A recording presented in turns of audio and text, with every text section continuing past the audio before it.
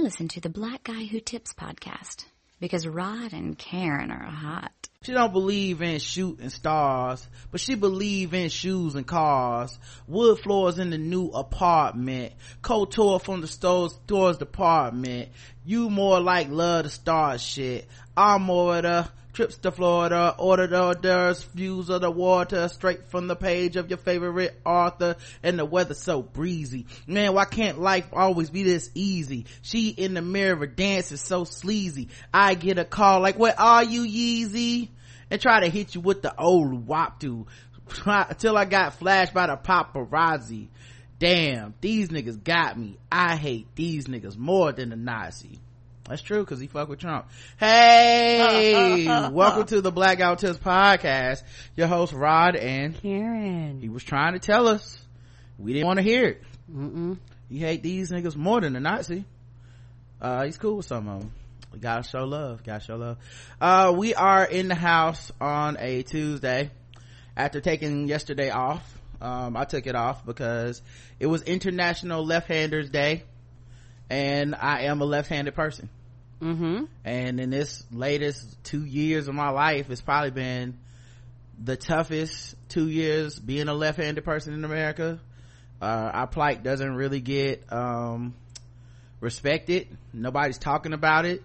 And the undercurrent of this whole country is been put in the lurch because of the fragility of rightness. Right fragility has really put us in a bad place because we had the backlash to a left-handed president. So we got 8 years of competent left-handed leadership, and right people were so fucking fragile they couldn't handle it. They went to the polls and voted in a right man just because he right. Oh, that's right, motherfuckers. I'm gonna remind you every day that Donald Trump is a right man. Okay, I would have voted for the left hand nigga again if he could run. A lot of y'all right people say that, but at the polls the 53% showed up and y'all went and supported him in the majority because y'all couldn't help having competent left-handed leadership. Now we got right supremacists in the White House and in the administration. We got to deal with the return and the rise of right nationalism right in front of us. I mean, they had a march called Unite the Right. They had a march called that. And I'm supposed to just go to work on Monday like it's all good? Fuck no. We work for ourselves over here. And this is a left-hand corporation. Half of this is a left-hand corporation. And I know a lot of people are like, well, you love left people so much, why you marry a right woman? Well, let me tell you something. First of all, Karen knows where to stand with me on these issues, to the left. Okay? Second of all, just because I'm in an interracial relationship does not disqualify my left activism. And I'm kind of sick of people trying to come for me. I love my people. Okay? And that's it. And if we have children, guess what? They gonna be left-handed too. They gonna be half left-handed. So you gonna end up having to have a left-handed baby. You think I'm gonna let anyone disrespect my leftness or my child? Hell no. So y'all need to go ahead and have some respect, okay? And concentrate on the issues that really matter. The way that right people have put us in this situation in this country. And I'm sick of this shit. A lot of people was in my mentions yesterday trying to be, oh, well, what about this? What about that? What about scissors? What about desk? Oh, you need special entitlements. No, I just want the same thing that everybody else got. I want that equality, okay? I want the same chance that a right man has when he's born, okay? Or a right woman even, a right person, period. And I'm sick of, I will not be your Ned Flanders. And all of my left-handers out there, raise one ink palmed fist in the air and let these motherfuckers know that we are done being your Ned Flanders, okay? Find you a new Uncle Palm, okay? We not dealing with that. Now we can get into the show, but some of y'all was just downright disgusting. Just all your right fragility all up in my mentions, right? Then look, some of my best friends are right, okay? But that doesn't mean I don't still see handedness, okay? And you should too. You just should have the same respect for mine that I have for yours. Why don't we get a right-handed day? Every day a right-handed day, motherfucker. We can't get one day without y'all complaining. crying your right tears all down the timeline. I was just sipping on right tears. Boy, I swear to God, I could have drowned in right tears yesterday if I didn't know how to swim. People that claim to be cool with the show, asking why would I choose this lifestyle. It's not a lifestyle. I was born this way. And a lot of y'all need to come out the hand closet, because a lot of y'all was born this way too, but your parents trained it out of you. And your teachers taught you something different. And now you live in a damn hand lie. Well, I'm not going to. Okay? Fellow Southpaws, and only we can say that. Stay the fuck out of my mentions with that bullshit. I saw a lot of y'all trying to, why come you can say Southpaw, but I can't? You say left hand like you supposed to. We didn't come up with that. Y'all the one that changed the language. 2 left feet. What is that supposed to mean? Way out in left field. Huh? Oh, this is about to go left. Oh, you got left behind. You think I don't notice what y'all do to the language? I need to have the same lefts as y'all have. That's right. I didn't say rights. Lefts. I want to have the same lefts that every other person is a human being is qualified to have. Y'all shouldn't have to be able to dictate the language by which we even speak. That's how ingrained it is into our society. You say something is correct, you gotta say it's right. Oh, you want to talk about the qualities we all should be gifted as human beings? Oh, they're called rights. What does that mean? What side of the road we supposed to drive on in America? The right. I swear, man, right people, y'all something else. So yeah, that's why I took the day off, because it's been stressful, and we deserve. So I was hollering at all my other left people out there to let them know what's up. And I hope y'all had a much more relaxing day than I did, with all these fucking white supremacists among us claiming to be allies. Oh God, white people are trash, honestly. All right, guys, let's get into the news, see what's going on. All right. So it got spicy on the bird today. What the hell that mean? Twitter was activated. Okay. There was a lot of Twitter stuff going on for some reason. I don't even know where to start with all the Twitter shit. It was crazy. It's like Twitter is its own fucking thing. You know what I mean? It really is. Like, it's not even really necessarily news, but it is news. But it's like the news started on Twitter. It just happened to stay on Twitter. So it's gonna be a gossiping type of show. I was at work. First of all, Azalea Banks claimed that she hung out at Elon Musk's house. The car man? Yes, the car man, the evil Bond villain, over the weekend, and he was scrounging for investors. What is this nigga's life like? And I mean that for both of them. You know what I mean? Like, what had to happen for a situation where they both were occupying the same space? I don't know, what does she do? Is she like an escort or some shit? Is she getting flown out? Is she I mean, is this like, are rich white men like fucking Russell Crowe and Elon Musk sitting around like, yo, you know who I really need to get this party lit? What, we need to holler at Azalea Banks. Like, is that what's happening? Are they just inviting her, but they don't know she's Azalea Banks, and then she shows up and they like, who is this person in my house and why they put my business in the street? And it's like, well, you didn't see her Instagram and how she be acting. And like, what Instagram?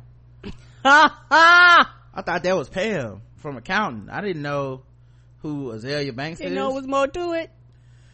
Yeah, she claims she spent the weekend at his house, setting social media ablaze. And then there's also this weird thing where no matter how many times she gets caught in some hypocritical, contradictory, lying ass shit, there's always at least one nigga on the timeline talking about some, ooh, she dropped the receipts in the tea, we need to, and then the people share that, and it's almost like it's like Lucy with the football. Like, can't believe nothing that come out of her mouth. You just gotta be entertained and move on. But they like, if this is true, it's like, but what are the odds that it's true this time? Anyway, she went in on him on Instagram and was saying that he was scrounging for investors after tweeting last week about plans to take Tesla private. She also said she was not trying to eavesdrop, but that she could hear that he was scrambling because he in fact didn't have any funding secured. Musk representative told Business Insider he could not comment on funding. Tesla declined to comment. I mean, what's that phone call like? It was like, who said this? I don't know who you're talking about. I have no comments on that.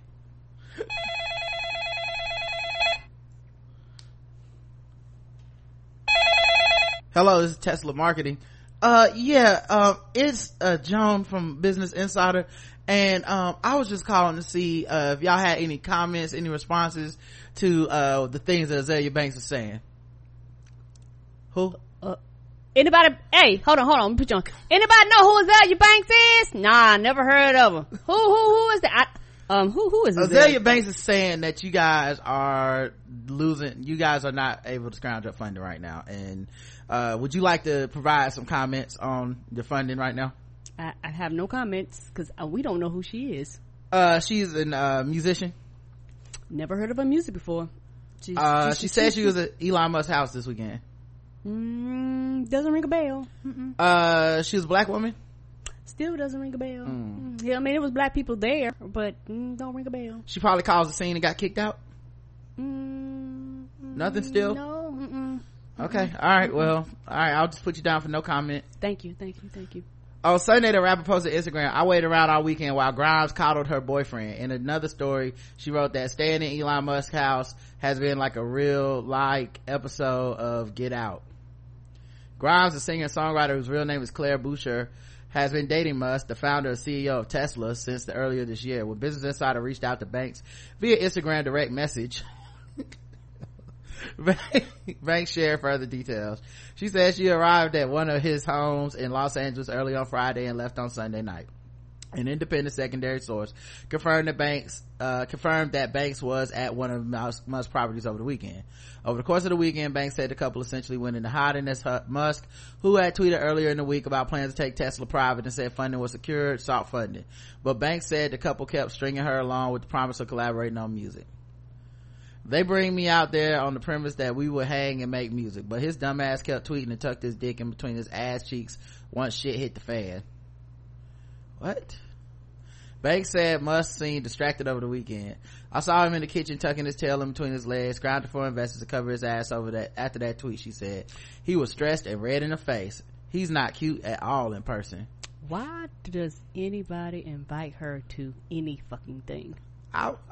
What are the rules, man? Why was she even there? A spokesperson for Musk told Business Insider in an email Eli has never even met Miss Banks or communicated with her in any way, but did not deny that Banks had stayed at one of his properties over the weekend. Tesla declined to comment on Banks' claims about Musk looking for investors. Banks also said that she was not trying to eavesdrop, but that Musk seemed to be scrambling. On Monday, Musk said in a statement on Tesla's website that he used the phrase funding secured to indicate that he believed there was no question that Saudi Arabia's public investment fund would provide funding to convert Tesla into a private company. A representative from Musk referred questions about Tesla's funding to the company, which declined to comment. Boucher also did not respond to a request, and neither Musk nor Boucher responded to Banks' claims on social media. Banks' Instagram post also caused a stir. She alluded to drug use on Twitter. Musk representative said claims were utter nonsense. Of course, she has made a lot of wild claims. In 2016, she slammed Beyonce on Twitter and accused her of stealing from other artists. Banks' Twitter account was deactivated in June after she graphically insulted Monet Exchange, a competitor on the most recent season of RuPaul's Drag Race. Earlier this year, Banks started a GoFundMe asking for help to fund a lawsuit against actor Russell Crowe, who she claims spit on her, choked her, and called her the N-word at a party in 2016. The producer RZA later confirmed that Crowe spit on Banks. I can run Tesla better than he does, Banks told Business Insider on Musk. They're so pitiful, and it's honestly stupid of them to think another performative, angry, crazy black girl hit piece will do anything to bring me down. It's the wild part is like to say they're crazy to think that this angry, crazy black girl hit piece will bring me down. Is they didn't even respond to her.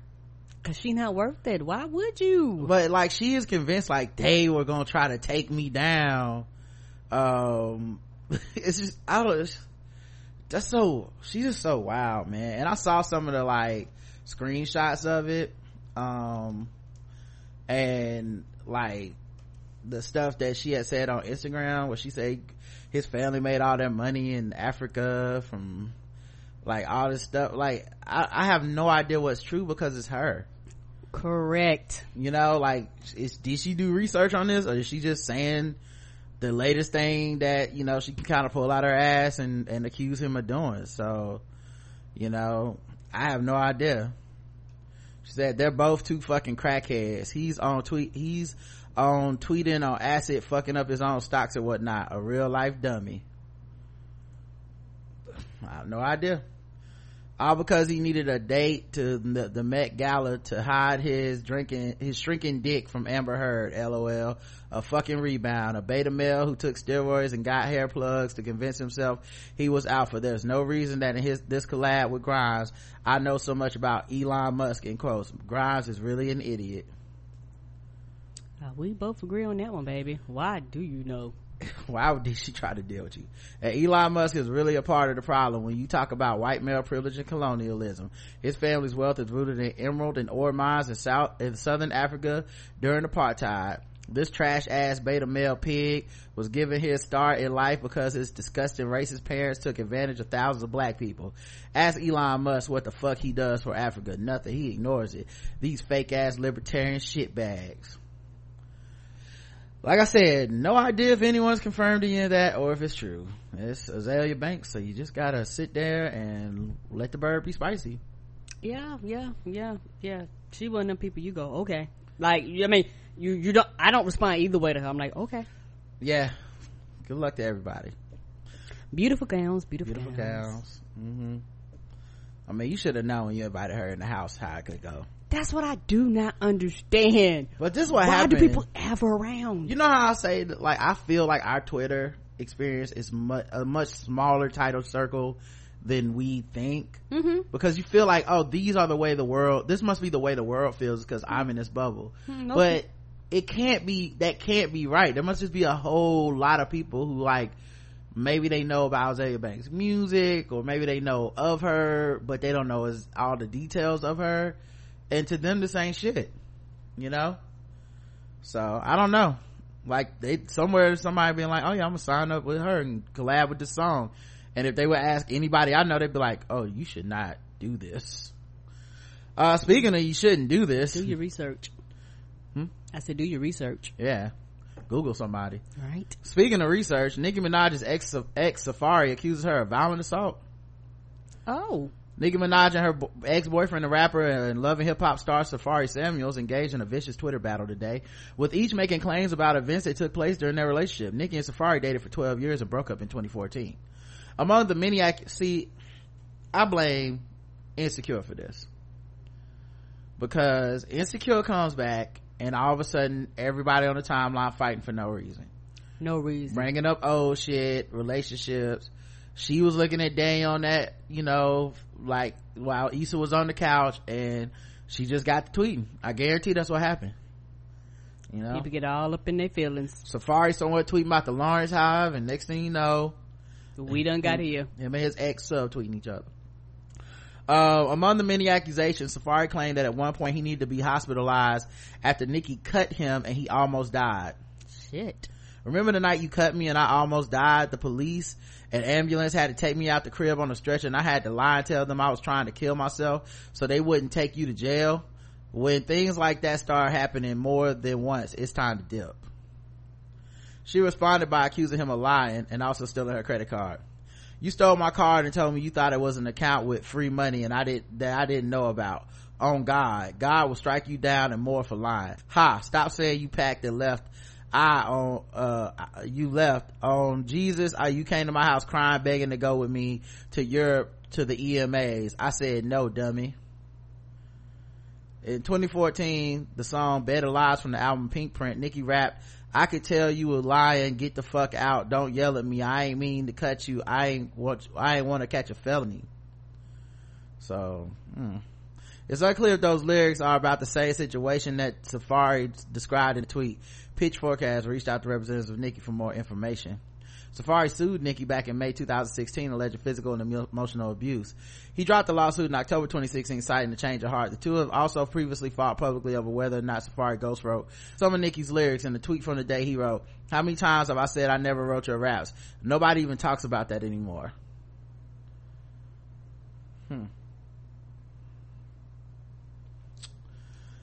Yeah, I mean, that's just the half of it. I think Tyga got hit with some slander. Tyga, the dude that dates they're dating that little girl. Yeah, he used to be dating which one of them Kardashians, or was it one of them little girls? Yeah, one of the underage Kardashian family women, and somehow that was okay, even though the age of consent is 18 in California. Somehow everybody knows, and it's not a fucking problem.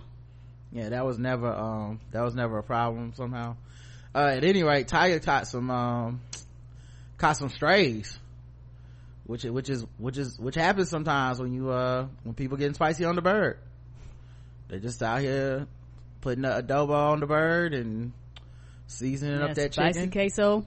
Next thing you know, it's all in your eye. You was just trying to observe. So yeah, she said, "I should have never." Who is she? Nicki Minaj. Oh, same person. Okay. Yeah, he taught strays in a beef between Nicki and Safari. Okay. All right. "I should have never paid for that goddamn hairline. I fell back out cause God don't like ugly. You used me, but God had other plans." Who hairline? What? I don't understand. Nicki. Okay. And said she paid for Safari's hairline, like surgery to get his hairline restored. And even if she did, she said, "Tiger shit ain't fall back out. Y'all went to the same doctor. Yours fell out because God don't like ugly." Oh, he was like, "Bitch, what the fuck that got to do with me?" So says, "First off, me and Tiger didn't go to the same doctor. We did it the same day, different doctors. Listen, I don't know if this has to do with first week sales, but you need to finish your Zen. And don't talk about VH1 checks, cause the way you're acting, it's like you're auditioning to be on Love and Hip Hop." VH1 checks. Mona pays though. She does. And I mean, I don't know what them first week sales looking like for Nicki. Not good. I think they said a few, if like maybe 100,000, maybe. Yeah, cause I know Bitch I'm a Cow made a bigger wave than them Nicki bars. Yeah, I guess I haven't heard it. All I know is the reviews that people were saying, and a lot of people were saying it's not good. Yeah, I don't know, I haven't heard much of this music from her on the timeline, but I have heard that bitch I'm too smooth. Yeah. See, now you make me want to hear it again. Bitch I'm a cow. Bitch I'm a cow. Yes! I'm not a cat. I don't go meow, I go moo. Yeah, I don't think she's playing for that. Like, between now, she's gonna be dissing Doja Cat probably.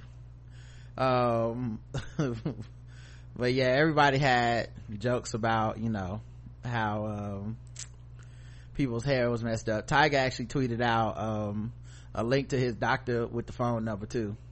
Get it. That's right, business. Hey, I look good. Just caught a stray for no reason. Over there minding the doctor smiling because he gonna get some clients. Over there minding his underage business. Just chilling. By the way, this thing went on for like 2 hours. What? Yeah, it wasn't no quick one and done beef. This shit lasted for quite some time. They might still be going for all I know. They was talking about people not playing her records, all kinds of shit. Nobody had time, huh? Yeah, as a result, the former hype man turned reality TV star took to Twitter to set the record straight once for all, but instead Minaj responded, sparking a 2-hour-long Twitter beef fueled by lies, receipts, and old memories. Unless I really cared still, I could not let the mentions of someone's name get me that riled up, Safari wrote. What that looks like someone who either still cares or just holding on to a lot of hate towards someone. How many times have I said I never wrote your raps? Nobody even talks about that anymore. That was when Nicki said he stole her card. You hold on to everything. Safari responded, your problem with DJ Self is because me and him are so cool and nothing else. You have a problem with Mona Scott because she put me on the show. Let all that ish go. And now I stole your card, the one you gave me the pin for and had me doing ish with. We know each other inside out, he added. Everything there was for us, I didn't use your card for prostitutes. We both didn't trust each other. You did shit, I did shit. You said you were messing with Meek a few years before y'all got together, and I'm not mad at that. Towards the end, it got toxic and I just packed up and left. I did things for spite and so did you. I don't wish you bad and I don't want us back together, just like I'm sure you don't. And I don't need you. You don't need me, but we will always be linked to in the public no matter what. Remember the night you cut me, I almost died. He said that. And you know what, I still don't have no hate for you because I'm happy in my own mind now. Enjoy your album dropping and stop letting these people see you sweat. This ain't you. You too big to act the way you be acting. No one on your level acts like that, period. In turn, Minaj said, Sharika and I had a bet that as soon as you knew Meek was about to come home, you'll crawl back, and you did. Come to my house crying. Joyce was there, my whole glam was there. Left who? You getting aired out on hashtag Queen Radio 2 on Thursday. Apologize and shut the fuck up. As Safari continued, he highlighted, go ahead, Karen. Go ahead, you finish. As Safari continued, he highlighted Minaj's most recent Twitter beef over self-supporter Cardi B. So what if DJ Envy and at DJ Self support me? They support you too. I've been in places and they play your music all the time. Stop letting your hate for me reflect on how you treat others. You hate me, I love you and want you good, but I don't like you looking like you're losing it. How was I begging to go to Europe with you and you were in full-blown relationship towards the end of ours? I knew it was a wrap. I still had an email when you hit me saying let's spend Christmas together and work things out, so please stop. I thought you were gonna zen and cleanse your mind and body. What kind of zen is this? What in the zen sorcery is going on here? Bitch, you hit me and Meek asking us to get your dick pic back from someone. Minaj clapped back. You were playing with your dick in the shower by yourself with suds and shit. I have the email where you said you couldn't pay your electric bill and why you lied on me, but go off, sis. They always gotta do that to mean like, oh, you gay now. I should have never paid for that goddamn hairline. So she said that. She continued spilling the tea. First off, me and Tiger didn't wait, that's when he said he didn't go to the same doctor. He says, at least y'all know I was trying to keep my news to myself now. Someone was trying to leak my dick pic for years and I've been trying to stop it forever, but is this supposed to be your promo run? I'm flattered that you feel talking about me can help. I can't believe you're still mad. It's about to be 5 whole years. There's no way I could hold on to something that long. You can front all you want. You're not happy. Don't talk about my big dick swinging in the shower video. No one knows about that one. As the beef subsided and Minaj continued retweeting tweets written in her favor and went on to promote her album. Looks like these two have some unfinished business to handle. Damn. So yeah, that's what's going on that was also on the bird, Karen. Mm-hmm. This is a verbal podcast, so you gonna say something? You just chilling? That was a lot. That was a whole lot. Yeah, it's interesting though, because like I have felt that Nicki has been so out of pocket during this run, and like I mean I'm only speculating, I don't know her, but it really feel like Cardi B showing up and blowing up just fucked Nicki's entire image and ability to look unpressed about shit and she could have if she wanted to, but she opted not to. Like, you know, I think it's some form of, I don't want to say intimidation, but in her mind Cardi B just came out of nowhere. Yeah, it just is weird because I think Cardi is so, at least gives the she at least gives the appearance of such unbridled honesty, transparency, right, and just forthrightness, where she's like, I might not be perfect, I might not say the right thing all the time, I'm a human being, I'm trying to be better at certain shit, I make mistakes, you know, she's always kind of counted out because of her image, you know, but she's like, look, I was a stripper, I used to date a nigga that was in prison. Now I'm dating, a trap rapper that people think ain't shit. She talks about, like, she'll bring up like political shit. She really kind of gives of herself in a transparent way with the whole, like, going on Instagram and just talking about, like, I just bought this necklace, but I'm saving money for this, or, just all this shit. She's been pregnant. And it just feels like a lot of Cardi's moment in the sun really made Nicki, who's basically gone unchallenged for at least a good 6-7 years as the only mainstream woman act in rap that people felt like deserved mainstream success. Correct. Not that these other rappers weren't good or whatever, but just when it came to stuff like Grammys and awards and shit, that it was like Nicki and everybody else. Right. They do that. It can only be one shit when it comes to female rappers, even though there's a lot of other ones out there. Right. So, it's just kind of this weird thing to see her, like, I don't know, it's just like people that look like they might have it all together. I guess it's just easy to the pressure zone. Correct. And it's actually room enough for everybody.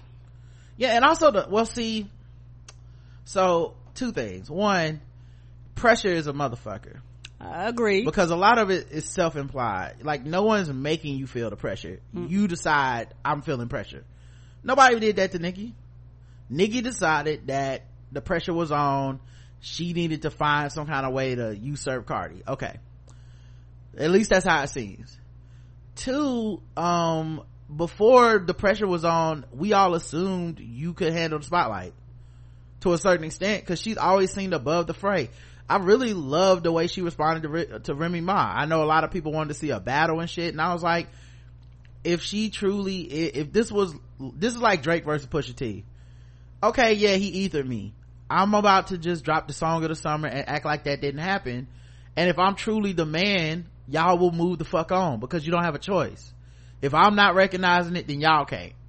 It happens all the time. I remember when Common dissed Ice Cube, and everybody was like, God damn, Common, like, he'll never come back from this. Ice Cube was like, yes, I will. I'll star in movies. I'll put out more video. Like, I'ma just continue to be Ice Cube, and it won't be shit nobody can say, because at some point you just gotta be like, well, I guess it's over.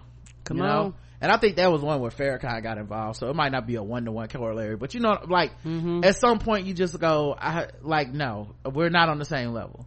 And in all fairness, Cardi has kind of done that to Nicki.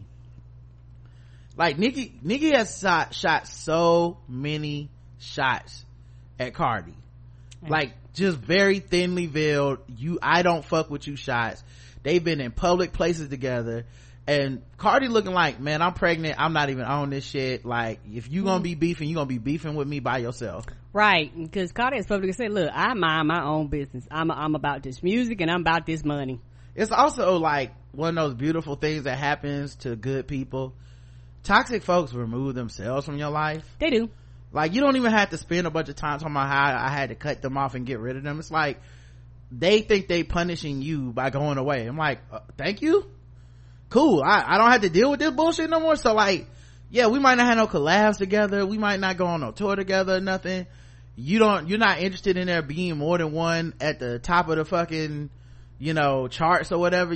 Well, I'm gonna still be here, and I'm gonna still live my life, and I'm never going away. So, all right, it's all artificial pressure. And now what I was gonna say is, hip-hop has traditionally done there can only be one good woman rapper at a time that they recognize as, like, it's immediately a competition, the queen of rap, like kind of how it was the king of New York in the 90s, but we still respected that there were 3, 4, 5 people with claims to that title, and everybody would debate it. We don't do that with women rappers. It's the queen of hip-hop, period, and then it can just be one. Yeah, and that's basically because the field is male dominated. Men run shit, and they feel like it can only be one woman. Well, what's interesting, Karen, is it didn't always used to be that way, to me, in my opinion. I feel like the late 80s, early 90s, there was a dearth of women that were rapping, and it wasn't like, okay, Yo-Yo has to take out Queen Latifah.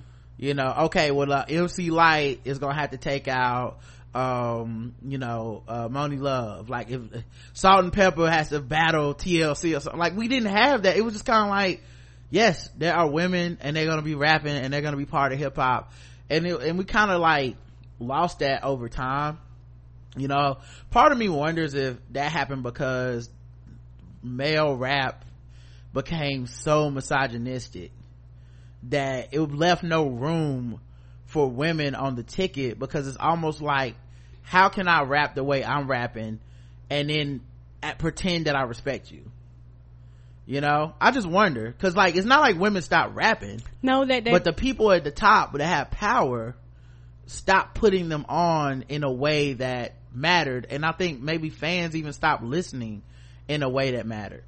Correct. And the thing is, a lot of women rappers, they rapped about women shit. They didn't, it's almost like you say, because they didn't put you on unless you basically imitate men.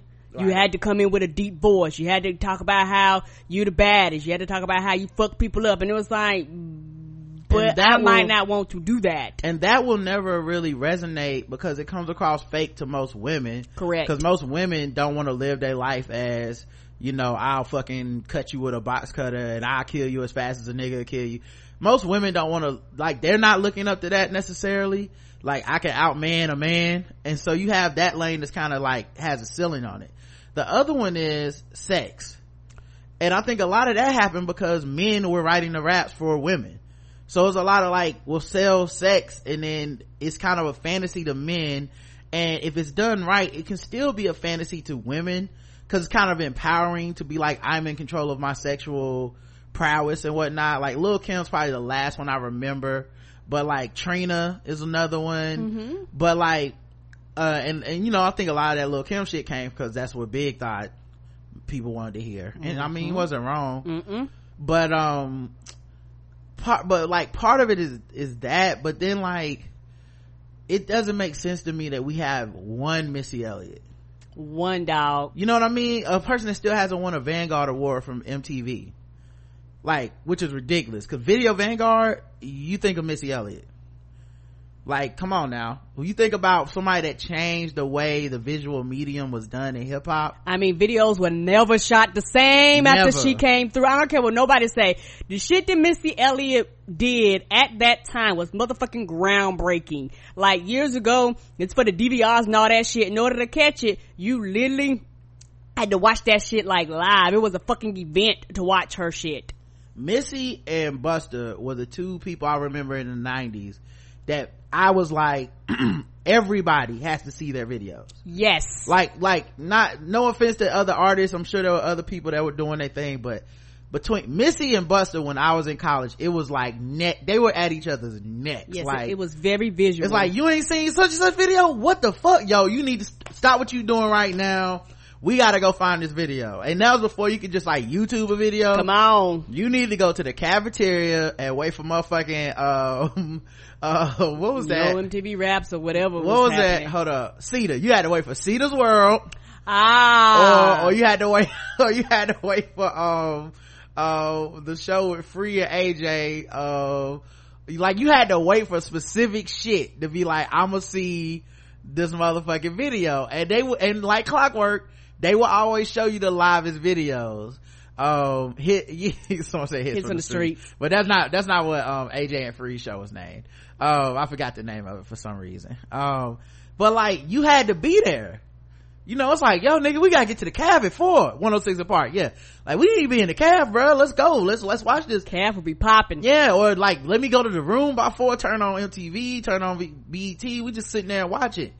And like, you saw those videos and it was like, so like, that was a lane that Missy occupied. And many people will say, because they don't listen to lyrics, they'll be like, well, Missy wasn't like overtly sexual like Lil' Kim and and Trina and shit. Was they listening? You need to listen to the words, because a lot of people just, come on. Well, it was a lot of eating my ass and yeah, fucking you. What then maybe I listened to the wrong thing. Nah, it was, I think a lot of that was subconscious. Like, people saw a brown skinned, dark skinned black woman that wasn't necessarily dressed scantily clad, that and she was heavy set. That was heavier than, you know, the rappers, the women rappers that had like thongs on and shit like that. And so she rapped about sex a lot, but she didn't necessarily sell herself as sex appeal, you know what I'm saying?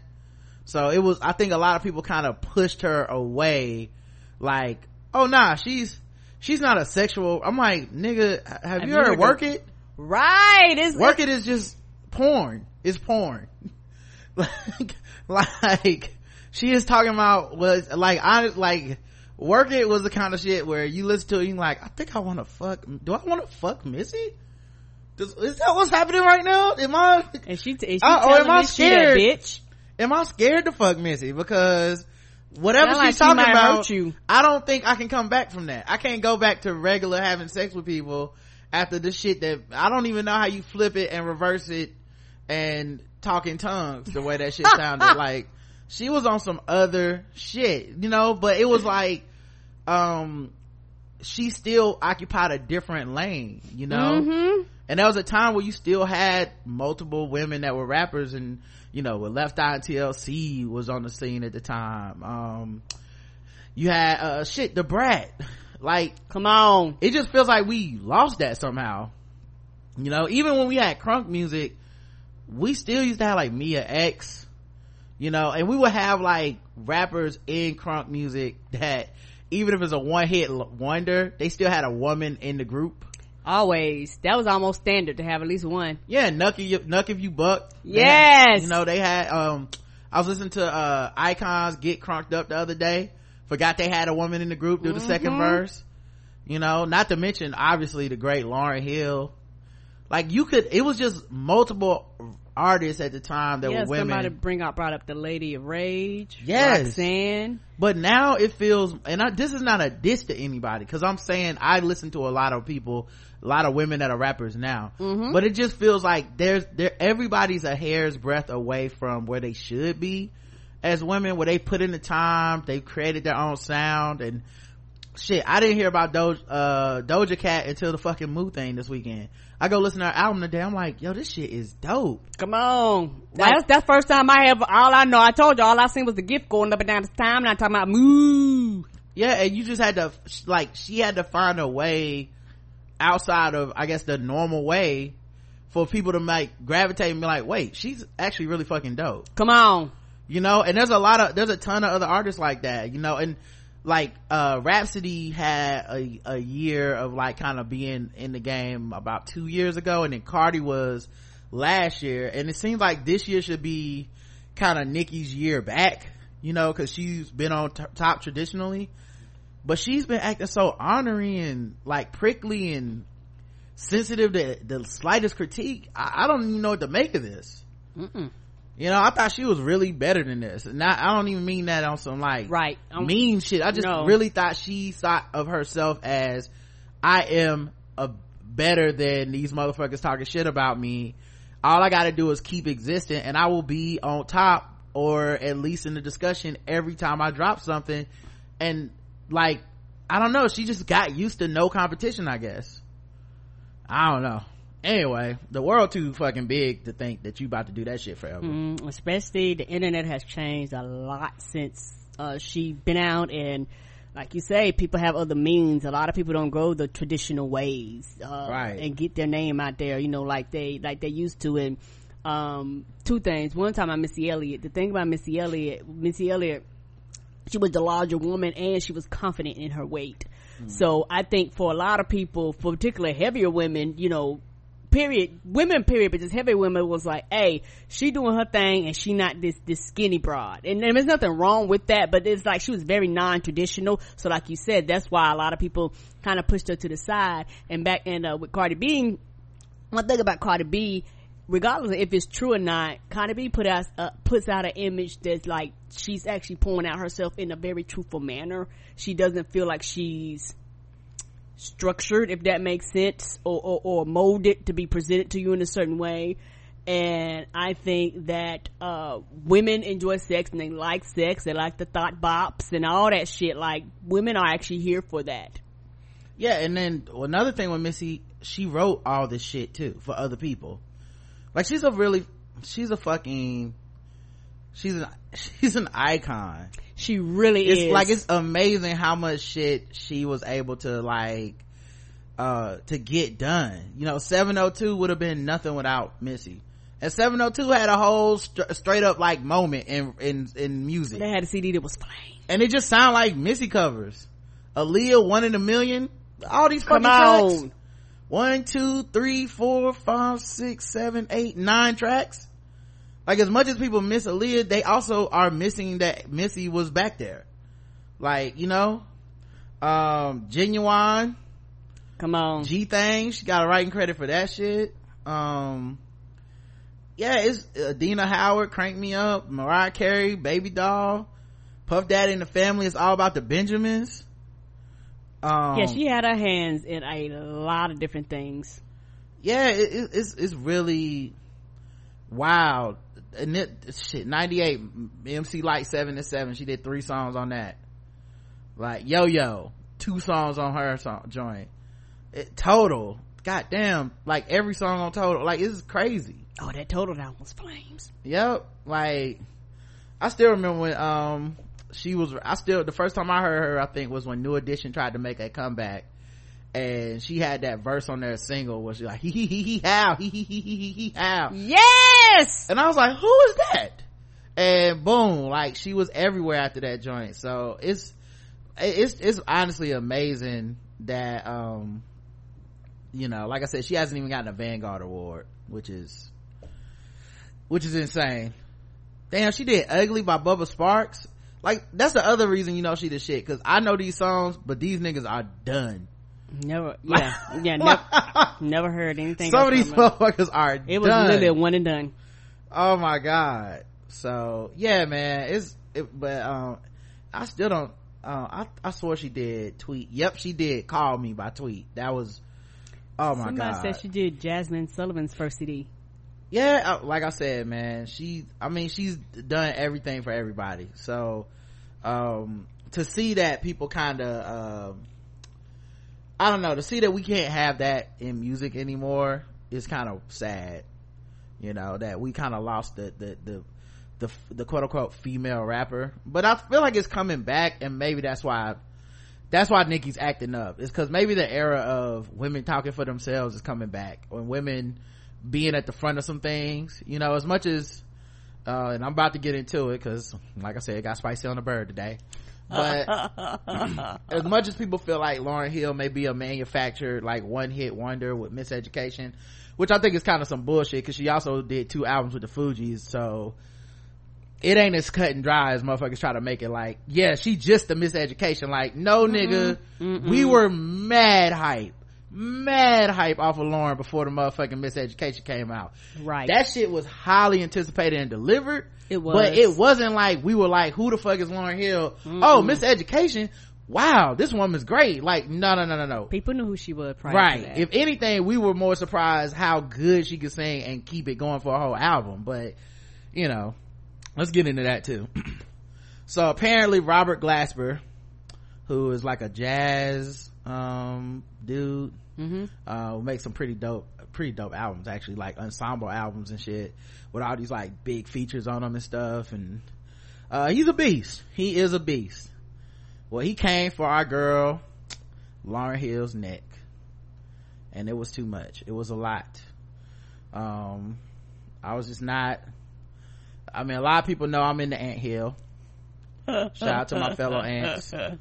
And I'm not necessarily into the things that he had to say, but you gotta respect people and their opinions. Everybody's entitled to it. Let's see if I can find where he started talking, because I thought I had the minute mark and now I lost it. Oh shit. If not, I'm gonna have to read the transcript of everything he said. But yeah, he went in on Lauryn Hill. It was too much, man. Like, it's like people don't respect that a black woman trying to get her chakras aligned. If it was 50 Cent talking about getting his chakras aligned, y'all be cool with that. But it's Lauryn Hill, all of a sudden it's, oh, she don't be doing this, she don't be doing that. One time she did me dirty. Like, okay, nigga, move on. It'll be alright. Ain't nobody talking about you no more. I guess I gotta read it because this shit don't wanna. Oh wait, now is it playing? What is happening on this website? See, this is why black people can't have nothing.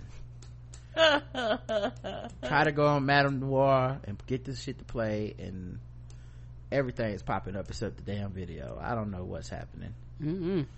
Okay, let me try this one more time. Okay, are tweets popping? What the fuck is this? You know, I don't know. No, I'll come back to this story while this page loads. R. Kelly is performing at Hulu Theater at Madison Square Garden despite abuse documentary. Hulu and BuzzFeed are currently developing a film about the singer's alleged abuse of women. R. Kelly has announced that he will perform at the Hulu Theater at Madison Square Garden in New York City September 15th. It's one of Kelly's most high-profile performances in recent years as the number of allegations of sexual abuse against Kelly have continued to grow, significantly derailing his career. But his booking is particularly notable for another reason. BuzzFeed News is currently co-developing a feature length those egotistical hard personalities when you have to do what you have to do. Now you want to play? I don't want to ask who was like the a-hole or anything like that, right? But in this business you come across them. Oh yeah, 100%. You motherfuckers, y'all really wait till you have to play for them oftentimes or make this is the thing. In 2005, that's when my career changed and I didn't have to do anything I didn't want to do, because that's when I got signed and I was doing my own thing. You know what I mean? So whenever I got into a situation that I realized, okay, I hopefully paused it. Now back to what I was saying about R. Kelly. This nigga's still performing, man. Nobody gets canceled. People don't I keep saying that. Is he gonna perform his 19-minute song? He might. I admit, have people learned the lyrics to that now? Because I know somebody did. I know how these motherfuckers are. Somebody paying for these tickets. Yes, they are. I don't even know what's happening with this. I thought he was canceled, but apparently, oh no, he continues. Nobody gets canceled. All right, now back to this. Oh, I see. So it didn't even pause. I just muted it. Is that what happened? Right. She's getting $500,000 for the show. It's a 20-minute show. Now I gotta rewind. Hold on. God damn it. That's why people can't have nothing. So you don't know how to go places and act. Alright, let's see if this will work. Would you really? Oh, I've done that quickly. I've done that to a few artists. Oh, I want to ask. Oh, I'll say a name. Let her rip. You ready? I'm ready. Lauryn Hill. What? Why you do Lauryn Hill like no? Why she do me like that? I mean, if you ask any musician, most people wouldn't know unless you know musicians that's played for her. But I did a show with Lauryn. This is 2008, I guess. It's from Mont Blanc Jewelry Corporation. Right? She's getting $500,000 for this show. It's a 20-minute show. My friend was the MD. He said, Rob, we're doing a show in LA. You want to do this show? Mind you, 2 years prior, she had been calling me, trying to get me to come to her house to audition. I'm already a signed artist. I'm traveling the world doing my own thing. I don't do auditions. So I was like, sorry, I don't do auditions. If you want me, you can listen to my album. I like you. You can do like that, but I'm not auditioning. So first of all, he was being rude to Miss Hill. Can we just note that right away? All she wanted to do was have him audition, and he decided he was too big for auditioning, but she too big to be respected as the person that's headlining and getting $500,000. They didn't pay her $500,000 because she's nobody. They pay her $500,000 because they find that she's $500,000 more dollars important than you. So how about that? They think that she is $490,000 more important than having y'all ass there, and you got the nerve to bite the hand that tried to feed your black ass. I mean, I don't audition. Now, Rob, that could have came across a little. No, but this one day she was calling. How you gonna win, Robert, when you ain't right within? Me talking about play for me over the phone. What? I'm not doing that. Yeah, can you play over the phone then? Blah blah blah blah blah. Like, I'm like, no, but I do have albums out. #1 jazz albums on the charts. If you like, you can check those out. And then you know what I mean? But I'm not auditioning. She got albums out too, okay?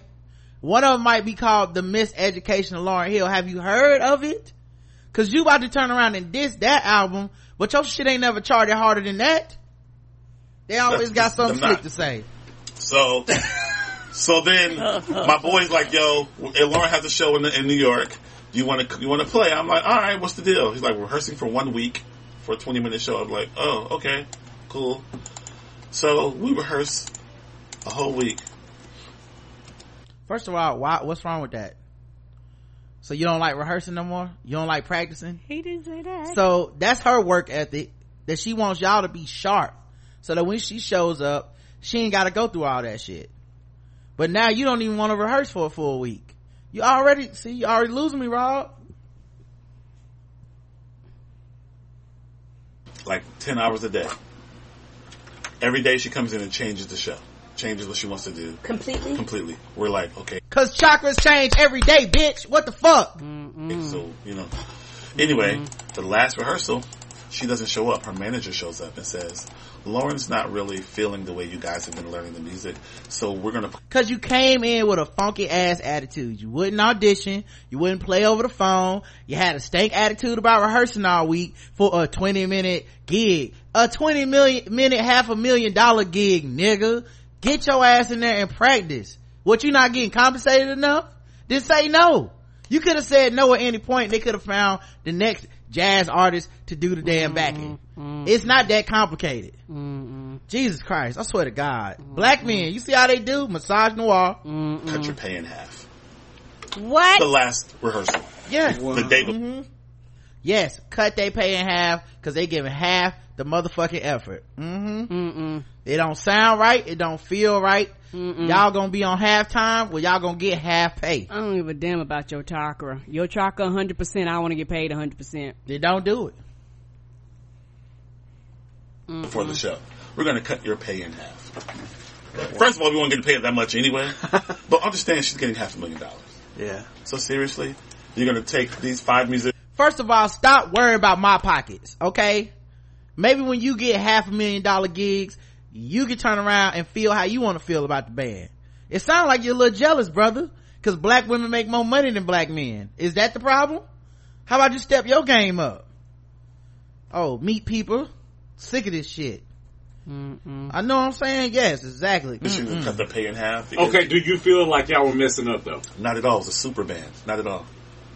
We weren't. I seen Robert Glaspin. No, but that's a fair question. I mean, no, we weren't. as you know, we weren't. No, but she has the thing of she likes to fire bands. I can name you. I can rattle off 15 guys. What name them then? Name them. She will go on tour with a band, and in the city that they're doing a show, she'll hold auditions for her band.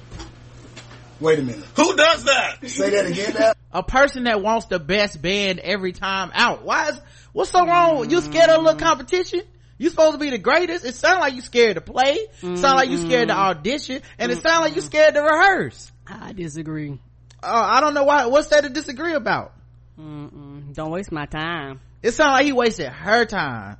She come in, What y'all about his sounding time? funky, y'all got an attitude. Maybe if you would have auditioned over the phone, she would have been able to tell you like, you need to change this up. It's some things you can audition on the phone, but something like that you got to do in person. Nope. She has a beautiful ear, and she can hear and she can tell the sound over the phone, Karen. I trust Miss Hill more than whoever the hell Robert Glaspin thinks he is. I don't know. I'm not an anthill, so no. She'll go on tour. Yeah. This happened to one of my boys, a few of my boys, but this one particular, they flew to Japan to do shows in Japan. While she's in Japan, she's holding auditions in the hotel, in the ballroom for her band. Damn. So what? Japanese people not supposed to be able to play music? This sound kind of racist to me. That don't sound racist to y'all? Robert Glaspin don't want people to compete with Japanese people? What kind of shit is that? Japanese people not supposed to be able to get jobs playing music? Okay, Rob. Why didn't she hire them then? That's what she was trying to do. She was auditioning them to see if they were better than the band she brought, because if they were, hey, y'all, well, thank you for coming out. Take your ass back to America. Me and this Japanese band are gonna play now. I'm giving more people opportunities But a lot of times, see, this black men just want to be the white people of black people. They want to monopolize this black woman's time. If this would have been Prince, they would have been up here like, you know what, it's an iconic, legendary story. Remember when Prince came in and he saw how this band was not playing good enough, and he auditioned a band right in their motherfucking face, and then he went on and performed all night long with this band. Everybody be like, oh my god, I stand. But this motherfucker comes in and says it's about Miss Hill, an icon and a legend, and then we supposed to just take his word for it because she ain't show up to a few concerts on time. Wow, how quickly y'all turn on somebody, on a black woman. How about y'all cancel Robert Glasper if y'all want to help somebody? I've never heard of his music. Said I've never heard of his music, but the way people sound is he's really good. He just sounds good because he's hating on a black woman. Karen, don't fall for that shit. No. He's a gangster, man. Super good, and nothing's wrong. It's like the bands are good. She gets the best musicians. The bands are always good. She just has a thing. I don't know what it is, but there's a thing. So anyway, so the last rehearsal, they go around to everybody like, y'all cool with that? We're cutting pay in half. You cool? You basically like, if you're not cool, you can leave. I didn't need that gig. I'm making money on my own. I have my own career at that time. I'm like, well, I was eating a beef patty. I never forget it. I was eating a beef patty. And I was like, when I finish my beef patty, I'm going home. So y'all can do what y'all need to do. Good. Bye. Gone. It's fine. We'll find somebody to do twice the job I have to pay.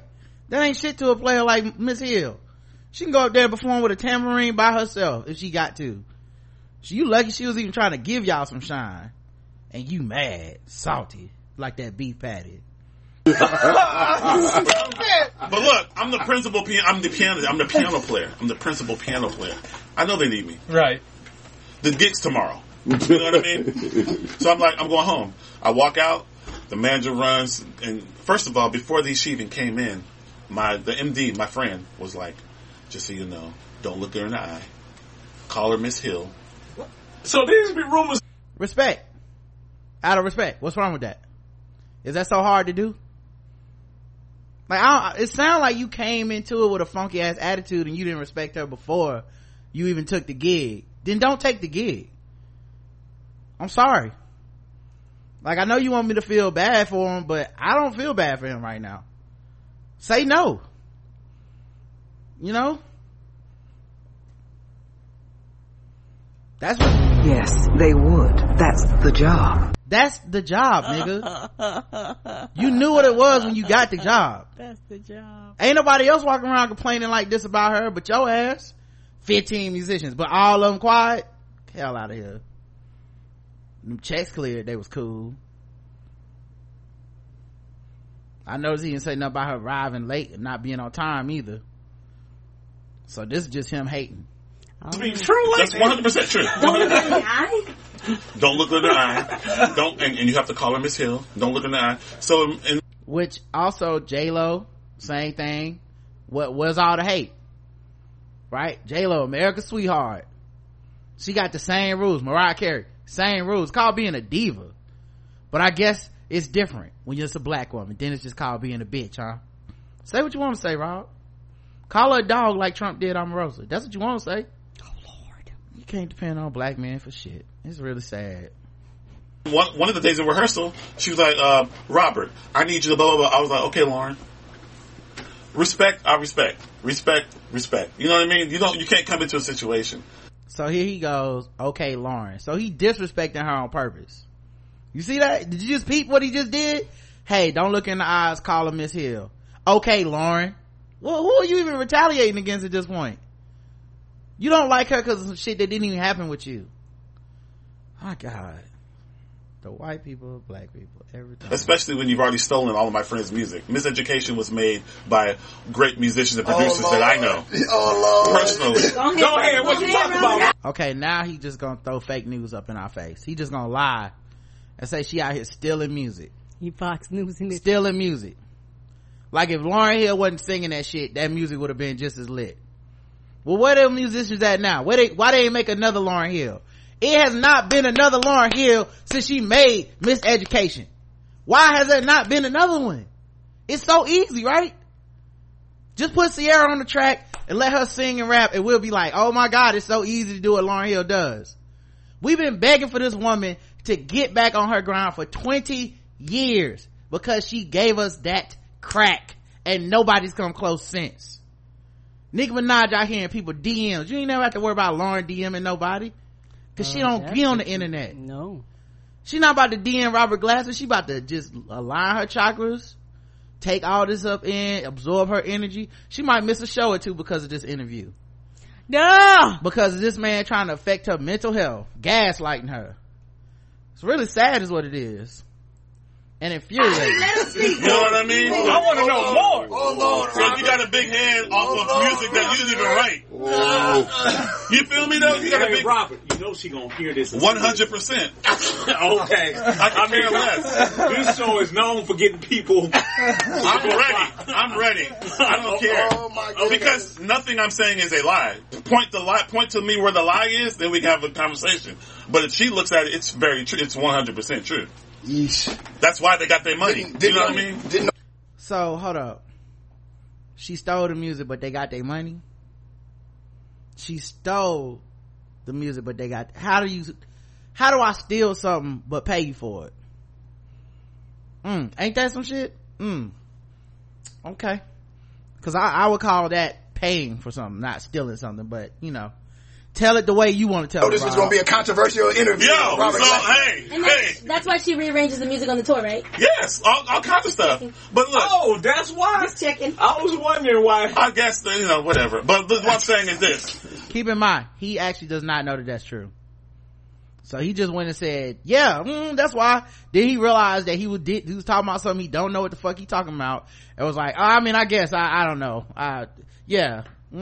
Get sued. Keep fucking around. See us in court. I went into it knowing, okay, you steal music. You know what I mean? But look, this is my thing. I met, look, Lauryn Hill. Look. Holy crap. I've met Stevie Wonder and hung out with Stevie. I've met Quincy Jones, hung out with Quincy Jones. I've met Herbie Hancock, hung out with Herbie Hancock. If those three people can be... So it sounds to me like you came to those three people without a fucking chip on your shoulder or attitude, and they just happen to all be what? 3 black men. Oh my god. Could it be that you're a little bit of a misogynist, Robert Glasper? Could that be it? That you hate Lauryn Hill because she's a black woman? I noticed you ain't named not one black woman this whole time you've been talking about. Coincidence? I'll never listen to a Robert Glasper album ever. Never. He just lost a fan right now. It's over. Nah, I won't. Cool. Lauryn Hill should be able to be cool. You haven't done enough to be the way you are. You just have not. The one thing you did that was great, you didn't do. Who else did it, boo? Why them musicians didn't gang up together and go on tour by themselves? The miseducation of a bunch of niggas I never heard of in my life. Why didn't they do it? God damn, I was trying to take the credit from a black woman 100%. Wow. All right, Robert. No, we want to know, Hannah. That's where I'm at. Well, yeah, come on, Cooper. You usually do it. No. We're not guess that how we all is. I'm out here. Look, I'm out here. So you trying to say she didn't make the classic album? No, we're not. Look, what I'm saying is she took the credit for making the classic album. Those songs were written by other people, and they did not get their credit. She likes to take credit so she can become this super person. If you're a super person, you're that talented. Do it again. Do it. You feel me? But why they not doing it again? That's what I don't understand. Where are these people's miseducation classics at? Like, are we just skipping over this big ass hole in his argument? Oh, well, just do it again. Why they not doing it again? Like, it's that thing that people do with Drake where they like, he don't write his own songs. Okay, cool. But there's not 17 Drakes. Cause all the niggas that do write that shit can't be Drake. They need each other. That's what it is. An album is a collaboration. Nobody does it by themselves. They all need somebody. You know, it's only one. You got 2 sets of hands, and you got 1 set of hands, and you go on stage, you play 1 instrument at a time. That's it. Other people gotta take up the slack. It's not like Prince just went on stage by himself every time and said, let me play all 17 instruments at once. Okay, I need Sheila E to get these drums real quick. It is what it is. Jesus, what? This is disgusting. couldn't tune her guitar in rehearsal. We were in rehearsal. She had my boy Benji tune her guitar. Benji. She would come in rehearsal like this and I thought we was going to have a nice conversation about the whole look at us. Who cares about the guitar and who tuning what? So what do you suggest? I suggest you just keep playing, man, and don't worry about what goes on at the top of things. Exactly. Don't worry about what goes on at the top of things, Rob. Worry about you and your little homeboys, okay? And the little bit of change that Lauren is giving y'all for her $500,000 for 20 minutes gig, okay? Just practice for the week like she told your ass to, or lose half of the money. Maybe you wouldn't be eating so many beef patties. You would have been done rehearsing. You would sound good. She wouldn't have to show up and cut your pay. Did you think about that? Mm-mm. I ain't grateful. Look, she would come into rehearsal and say, Benji, guitar. And just hold it out like this. He would run and turn the guitar. Oh, God. Okay, no more stories. No more stories. This ain't live. You can edit this later. Look, I'm telling you the truth. So anyway, I leave her. What about, why she gotta know how to tune the guitar when she got Benji? Is this not making sense to nobody else? That might I gotta do it Benji's myself. job. Benji, now you tune guitars, bitch. That's what you do for a living. Okay? You're welcome. Okay? Don't make me cut your pay in half. Good grief. Rehearsal, I'm like, I'm eating my beef patty, I'm leaving. I leave rehearsal, they run after me to the middle of the street, like, what can we do? I said, well, before 4 o'clock, you can wire all my money into my account, because now I don't trust y'all. So if you want me to do this gig, you need to wire my money into my account within 30 minutes. That's what you can do. So I waited, they wired the money into my account, and then I went home. I didn't do the rehearsal, because they already suspected me. I went home, and then I came back and did the show. So, one, you skipped rehearsal, which you promised to do, which she paid you for, and you got your full money. 2, you got your money, nigga. What else do you want? Like, I gotta give you your money and talk to you softly? Fuck out of my face. Oh my God. You was probably looking her in the eyes and calling her Lauren. I could tell. How'd the show go? It was great. 20 minutes. Of course it went great. And you know why it went great? Cause it's Lauren fucking Hill. And when she come in there and she tell you, change the song or you're getting half of the money, she know what she was doing. And you showed up and you did exactly what she told your ass to do. You tuned her guitar like she said to her specifications. And then she fucking rocked that shit and made $500,000 and y'all mad. What the fuck? How did it go wrong? But I will say, this is why I don't help nobody. Just cause of shit like this. That's why you can't help people. You help somebody, the next thing you know, they putting your business on the street. There was one joyous moment in that week. There's a song called Doo-Wop, right? Starts off with the piano. So one day she was just being a real, and I'm like, okay. Say what you want to say. Say it with your chest. A real what, bro? What you think he was gonna say? A real nice person, Karen? No. Right. Massage noir. You know what he implied there. Same thing Trump implied. Jeez. So instead of, she was like doo-wop. Instead of doing doo-wop, I went bloom, bloom, bloom, bloom, bloom, bloom, bloom. That's the intro to Joyful Joyful. Yeah. She looked at me and sang a verse and a chorus. We did a verse and a chorus of Joyful Joyful. And then she looked at me and was like, okay, back to this. So for a minute, like a minute and a half, we got the Lauren. Normalized. Yeah, she normalized and became, so it's in there. I really feel like she's in her, something happened. Yeah. People can change. Right. You know what I'm saying? So I'm not shitting on her forever and nothing like, coming up. But it sounds like you are, cause it's been a while, Rob, and you still mad. So when is it over? Cause it sounds like you shitting on her and it's been over. This ain't been a nice interview, nigga. What about your music? We spent fucking 10 minutes talking about Lauryn Hill. What you up to? What are you doing with your life? Why you ain't made a miseducation of Robert Glaspin so that I know your name and your music? That's the stuff that really happened, and you're gonna have to take accountability for it at some point. You know what I mean? And then you're good. Like Maxwell, I used to play Maxwell.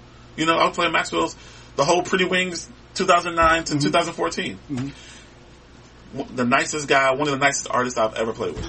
Another black man, and you just didn't come in with a chip on your shoulder, and y'all got along just fine. Interesting. Just interesting. Good guy. Whenever he came to Houston, I was on piano. Like great guy. But he'll tell you, he was like, man, my early years, you couldn't have been in my band in my early years, because he said I was a whole different person. Really? You know, yeah, he was a whole different kind of dude. Like, and he can be honest and say that I was tripping. He was tripping. And he said it, and he wasn't like that with us at all.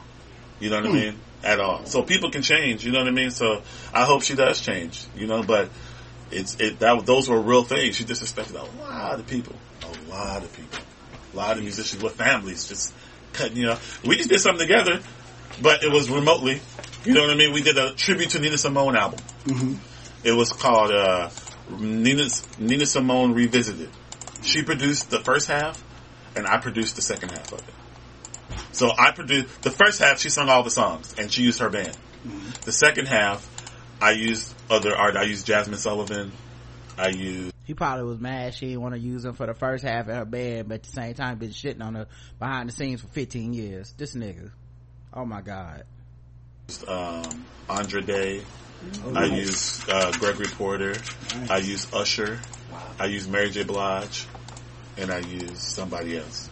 So that's like half and half. But it's on, you know, you can get it anywhere on any platform. But you know, we're in the same room. But RCA was like, Robert, we want you to produce this album. And then they came to me a few days later like, Lauren wants to do it too. Will y'all do it together? She'll do the first half, do the second half. You know. So she don't even have a problem with this nigga. He been harboring this grudge all this time. And I guarantee $1 million he's never brought this up to her. Ever. I don't think he has. I've guaranteed $1 million fucking dollars. He telling the fucking world about it before he would pick up the phone and say, Lauren, can we talk? This nigga took money a second time to do a Nina Simone collaboration with her and still ain't say, I had a problem with you. You remember that gig? I didn't appreciate that shit. Still. Oh my God. This boy, niggas, I tell you. Can't work with him. Can't leave him at home. Well, you've this morning. Let's talk about that August Green concert. When is that going down again? What, 10 years from now you gonna be shitting on the August Green concert too? My God.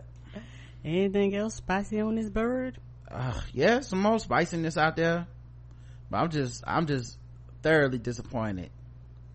Robert Glasper. I don't know what his excuse gonna be when I thought the bitch was white. God damn it! I thought the bitch was white. Fuck. It's probably what he gonna say when everybody call him out for how he talked about our queen, because he don't need to talk about the queen of the anthill, dog. Just keep her name out of your face, okay? Talk about your music. Sad, really. Just cause and you know what, she just had to cancel a whole bunch of other dates, and it's probably because of this interview. Oh, I don't know. It probably got back to her, fucked with her cheese. She like, man, I can't do no show with this man calling me a fraud, cause I'm a perfectionist and I want the music to be good and I want my bands to be up to snuff. Now if I was a black man, I'd just be a badass, I'd be a boss, I'd be a perfectionist. But I'm a black woman, I'm a bitch. Oh yeah, he definitely tried to imply she was being a bitch. I agree. Yes, he did. Fuck him and his music. How about that? D.L. Hughley talked about how his wife financially supported his mistress.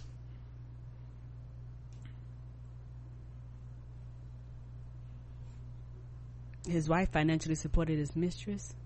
That's what he said. Okay. D.L. Hughley recently opened up about his cheating past and how his wife was financially supporting his mistress.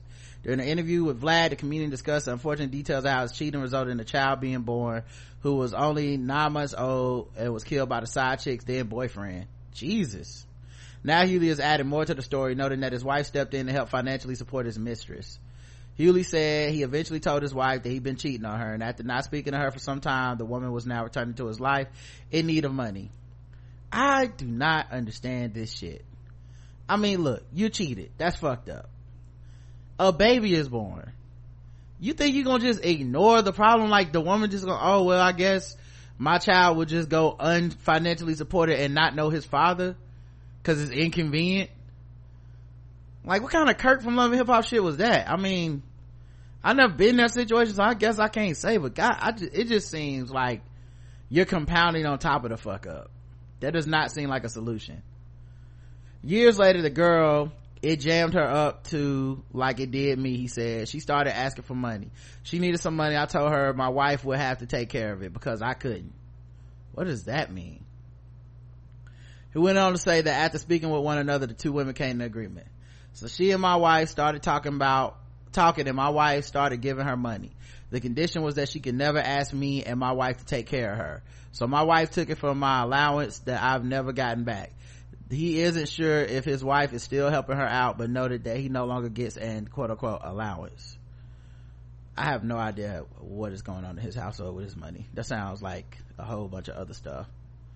Like, I guess his wife manages the money and must do, and he must get like a certain percent of money, because you know how a lot of rich people run through their money really quickly. So you know, some of them actually do set allowances for themselves. Oh, you don't, you know, I'm not spending X amount of money a week or a day or whatever. He added that after telling the woman, his wife, that the woman was the mother of his late child, his wife told him, sorry for your loss. Wow, that's a lot. Yeah, some parts of this story you ain't telling. Yeah, I mean, obviously some of it's his business and shit, I'm sure, of course, but it, like, but it just you didn't doesn't even add up. Right, you didn't even have to tell us this. Yeah, the thing that's interesting to me is I have felt for a long time, and maybe he's improved over the years, or maybe he just learned to stop talking about certain shit, but I always felt like D.L. Hughley, as pro-black as he was, he always had severe issues around women. You know, like, he would, like, as much as I be rooting for that dude, especially when he's talking about racial shit on, like, he gets on TV and stuff, and I'm always like, yeah, man, go off, you know, like, talk about this racist president, this administration, and some of these other pundits and shit, because he can be so sharp and on point. He really made like, when I first was introduced to him comedically, he was just like that dude on Comic View and Def Jam that made fun of the audience. Correct. And it was like, what a sharp wit this dude must have. But to see him transition to like political pundit and radio personality, yeah, TV show one period of time, the TV show, like, it's really been like, wow, look, I like D.L. Hughley, like, what a dope dude. And then he would just occasionally say certain shit, and I think all men, black men specifically, especially, kind of go through that like maturation process, especially when you're a public person. You, like, all your shortcomings on certain shit start to come out. So if you're homophobic, it starts to come out, because we don't have the coaching, we haven't been in that culture and part of that world long enough to really truly know those third rails that a lot of white people already know. Not that I think white men are better, they just know those rails, right? Like, they just know, like, oh, if I say it's okay to punch a woman in the face, I'm gonna get, like, I will get canceled, like, I'm gonna have problems, so let me not say that. And a lot of times black men, whether it's because we're the anti-blackness of looking at us as less than, or the fact that they hire a lot of black men to be the wacky third wheel, like, oh, he's gonna say something crazy, or that's just his culture, you know, whatever.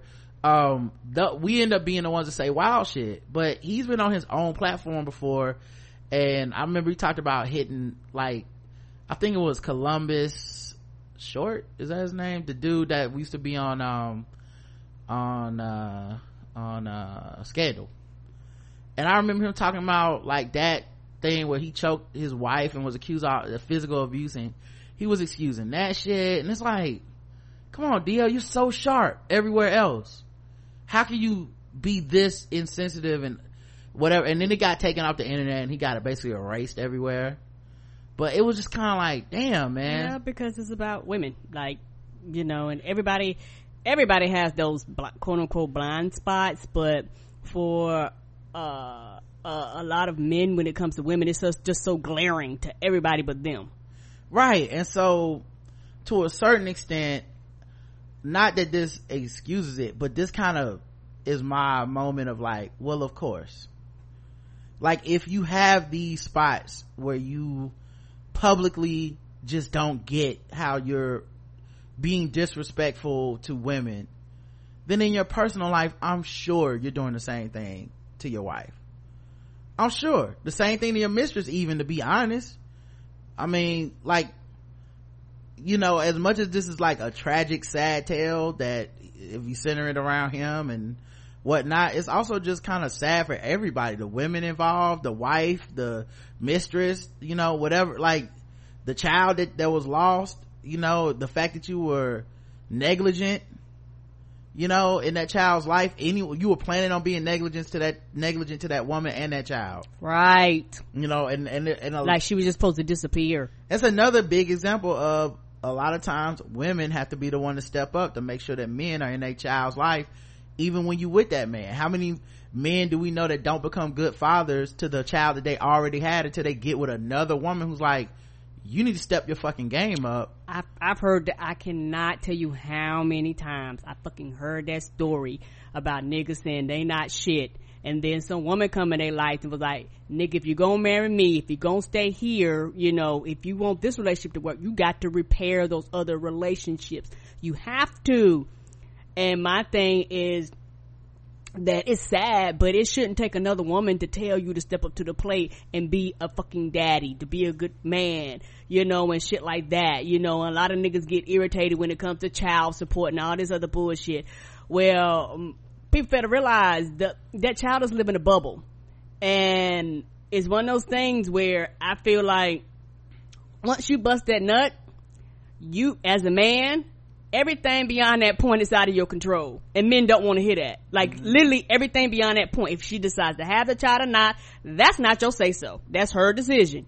You know, if you know, because the thing is, if you don't want to put everything in her hands, you know what you do, put on the fucking condom. That's what you do to prevent these things from happening, you know. And then there's one thing where it kills me when you know, you get into these dynamics, and then you get into that war of the sexes with a lot of shit.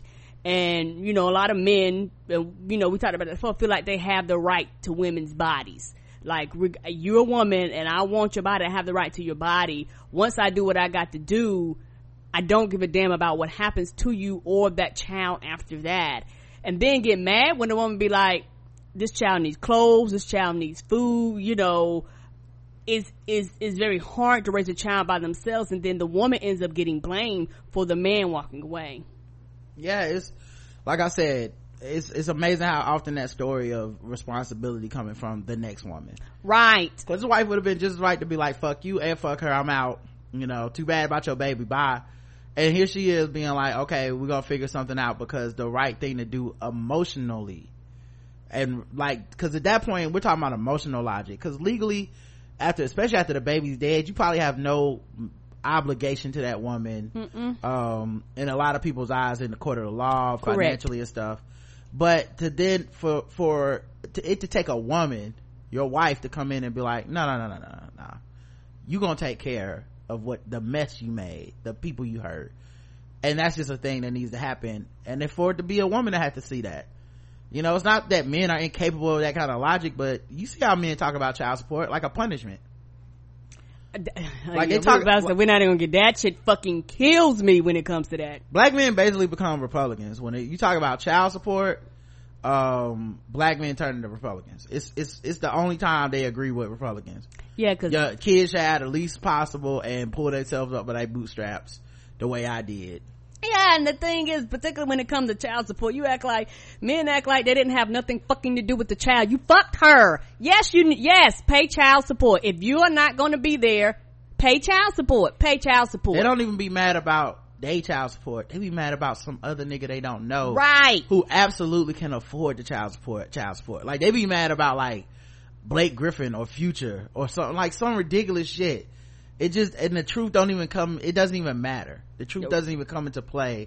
It's just how I feel, and as a man, I feel like I should not have to be responsible for any child, period. Right. It's irrational and it's illogical, and it just doesn't make any sense. Ain't nobody trying to take your fucking half of your $20,000 a year, nigga. Nobody gives a fuck about that. Even if it's just like, the other thing is essentially, if I'm not fucking the mom, then if our relationship hasn't worked out, I should not have to support the child that was created. The logic makes no sense. You know. And then also, the other part of it that's crazy to me too is the dudes who are like, well, I don't want the woman that is taking care of my child, none of this money better go to anything that could possibly help her. A lot of them do that bullshit. As if what helps your child isn't helping the woman. As if what helps the woman isn't helping your child. You know what I mean? Like, as if a place to stay, or getting your kid to a better school, or her having a more dependable car wouldn't be something that actually would help your fucking kid. Right. It's like in men's minds, and I think a lot of times it's because men don't truly love their children, and that's the only way I can put it. And if that's offensive to people, then I don't know, raise your children, be in their kids' life. A lot of motherfuckers I know to this day, they grown ass men, they got stories of the lack of love from their fathers that they've experienced. So and that's in and out of the house. So it ain't just some shit I'm pulling out of the sky, but a lot of men don't truly love their children. They feel obligated to provide to their children, to the if they're in the child's life, they feel obligated. But it's more obligation than love for a lot of men, because we aren't really taught how to love. We're not really taught the language of love. We're not really taught how to be emotionally supportive and all this shit. So you turn around, you want to do the bare fucking minimum for your kid, right? And then you want to do nothing for the woman that you had this kid with, but you're dooming your kid to an existence where I look at these, how many adults do we know and you're like, that person has severe father issues? Not that they're undeserved, because some nigga made them have those issues. They didn't get those issues out of nowhere. Someone either wasn't around, they were neglectful, they were abusive, or they just acted like the kid was a fucking burden. Like, that energy exists. It's gonna come off of you. You know, when you're just doing what's ordered by the court, what's mandated, what's obligated, and when you're fighting every day to do less and less and less for this kid, you know, like, there's a stereotype of like all these wonderful men that, you know, they don't have the money, but they just can't wait to be in the kid's life and take care of them and do all this shit. It's like, no, you're not giving money, and a lot of y'all talk that good lip service, but you're not even fucking taking care of your kid either. You're doing nothing. And then get mad that someone will have to take your ass to court, where a lot of people don't want to go, you know, because that's the other thing. The court system still has a job to do. They do look at these things. People act like they don't look at shit. Like, they just, like, you walk in a courtroom with a high powered lawyer like fucking Blake Griffin walks into a courtroom with the best money he can afford for a lawyer, and the court just goes, we don't care, shut the fuck up, 10% of your income, get the fuck out my courtroom, bitch, and you better not come back, because if you do, I'm gonna raise it. Like, that's not even how the fuck it works. Now, you might feel like it's unfair, it should be less, but y'all motherfuckers really, they can never tell you what is enough, they can only tell you what's too much. Right. Which is a huge telltale sign. It's a huge giveaway about what the real purpose is. They never say, you know what, that kid should be getting more. I've never seen a man ever say this, like, Lamar Odom just got $100 million contract. Before that, he had a smaller contract. They need to raise his child support. His kid should be getting better now. He should go to a better school, better clothes, better everything, just like if he was living with his daddy. I've never heard a man make that argument ever. Right. And the thing that kills me, because I've had friends, niggas act like women want to go to court. I got friends who literally, but like, I'm not fucking with the court, he won't do it, fuck it. And that's what they hope you do, so that there's no obligation on their fucking part. And then a lot of people would turn around, and even some people would try to talk women out of getting child support. Child support is your goddamn legal right. It's your right. The law says it's your right. This is your child. You are obligated to take care of your child financially. And you knew it going in. Right. Like, you're not, like, you never blindsided like, child support, what's this? I didn't know this could be a possibility of not wearing a condom and impregnating somebody. Right. It's like a lot of men want no consequences to sex, and it does not work like that. A lot of men just want no consequences. For the record, it doesn't have to be consequences. They don't want to take care of any responsibilities from it. And a child doesn't have to be a consequence unless you view it as something negative. Correct. You know, like, it's a consequence to you. Like, the only quote unquote consequences we want to have is women paying consequences by forcing them to have children and shit. not like wanting abortion to be illegal and blaming women if they get an abortion and calling it they using for birth control and shit. We want to control their bodies, but then let a woman say, okay, well, I'm gonna bring this baby to term and raise it the way that you claim you want women to do. Then all of a sudden the fucking shit switches to like, why you trying to trap me, bitch? What you doing? All right, let me go to the next session. No problem. But I don't know how we got on that tangent. Oh, because D.L. Hughley wife had to make him pay for his mistress. and women and that goes back to the traditional thing where quote unquote women make better men. You know, and what does that say about men when another woman has to make you be a better man? Yeah, because men get to say like, I wasn't emotionally mature, you know, I didn't become. Yeah, women don't ever get to say that, even if that's true. Like, I wasn't emotionally mature until, you know, my wife made me be emotionally mature, and now I recognize that I should probably take care of my fucking kid and the problems I cause for this woman. Yeah, and even if she is emotionally not emotionally mature when it comes to women, women as a whole get criticized a lot more. You let a woman walk away from her child, you let a woman not be a good mother, women be having custody of their kid, but if they live a public life, I will watch men who claim to not be on that bullshit be like, Amber Rose always doing blankety blank, why Sierra gotta do such and such. We don't never say that about Future. It's a double standard. It's definitely, and motherfuckers are happy to feed into that double standard because they benefit from it. Correct. You know, but they sound like fools to me. Madison Shockley III accused Insecure star Issa Rae of assault in a Monday Facebook post. The actor took to social media to say Rae, who arguably has one of the most popular comedies on HBO, dug a chair into his foot and smiled during a dinner event in 2012. Shockley played Rae's love interest Fred on the web series The Misadventures of Awkward Black Girl. Shockley apparently tried to confront Rae for years and she never responded. I'm no longer afraid to address it publicly for numerous reasons, but among them is the fact that my private attempts to reach out to her over the past 5 or 6 years have failed to result in even a return phone call, he wrote. According to Shockley, asked to meet Rae at the screening of the ABG in New York. She told him to meet at a restaurant with Pharrell Williams, who apparently sponsored season 2 of the show. When he showed up with his friends, he was invited to sit down and have some drinks.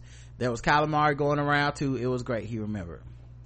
That's when Rae, 33, showed up with 2 of her friends. There wasn't room for her or her guests at the table.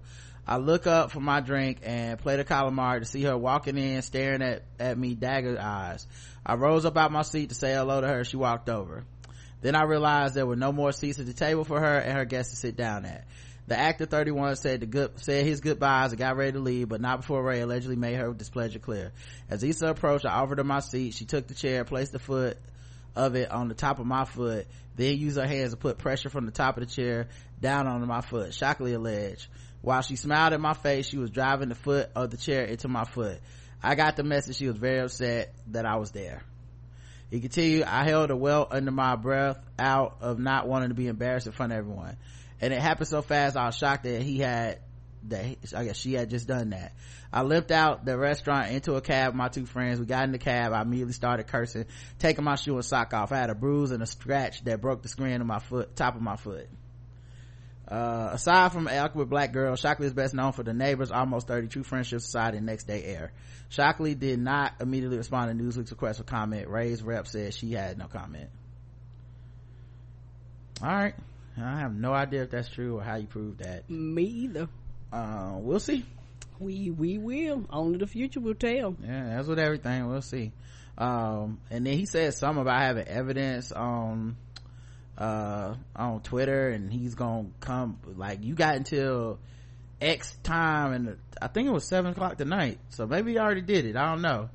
But he said something like, you got until tonight to apologize, or I'm gonna put out more evidence or something like that. It's like, I don't know.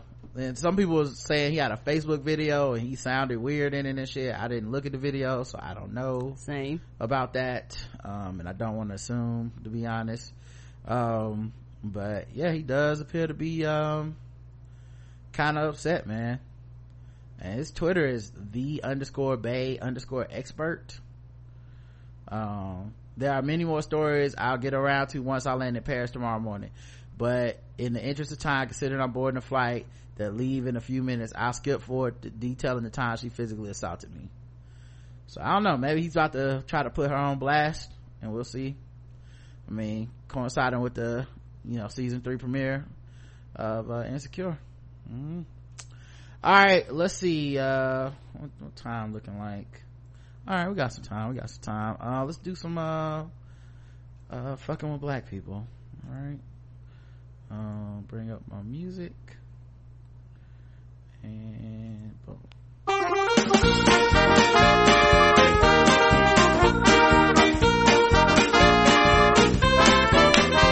We're just fucking with those black people. We're just fucking with those blacks. We're just fucking with black people. That's right, guys. It's time to play the game we all hate to play. It's fucking with black people. The game we go all around the globe. We find different we find different articles that make us feel fucked with, and we'll assign points from 0 to 100 in intervals of 25. Today's contestants, everybody. All right. See who's fucking with us. Store manager told a cop a woman hid items in her shirt. She's pregnant, and he's fired. A Charlotte area store has apologized for suggesting, oh, Charlotte, that's us. Oh, I didn't know that was here. For suggesting a woman was stuffing items under her shirt. She's actually 34 weeks pregnant with twins, according to Fox WJZY. Cheryl Bates says she was at the register, nearly finished shopping for school supplies on Friday at the Staples in Pineville. Oh, we know what that is. Mm-hmm. When a police officer asked her what's under her blouse, initially I thought he was joking, so my response, twins. To avoid him asking again, I actually lifted my shirt just a little bit, just to expose my belly, so he could see that I'm not a regular pregnant person. Yeah, that's interesting. That, I mean, one, she was being disarming and whatnot, but a fucking police officer asking you what's under your shirt is already some kind of wild shit. Staples sent the Charlotte Observer statements that to say the manager involved in the incident has been fired. The customer was also given a full refund and an apology.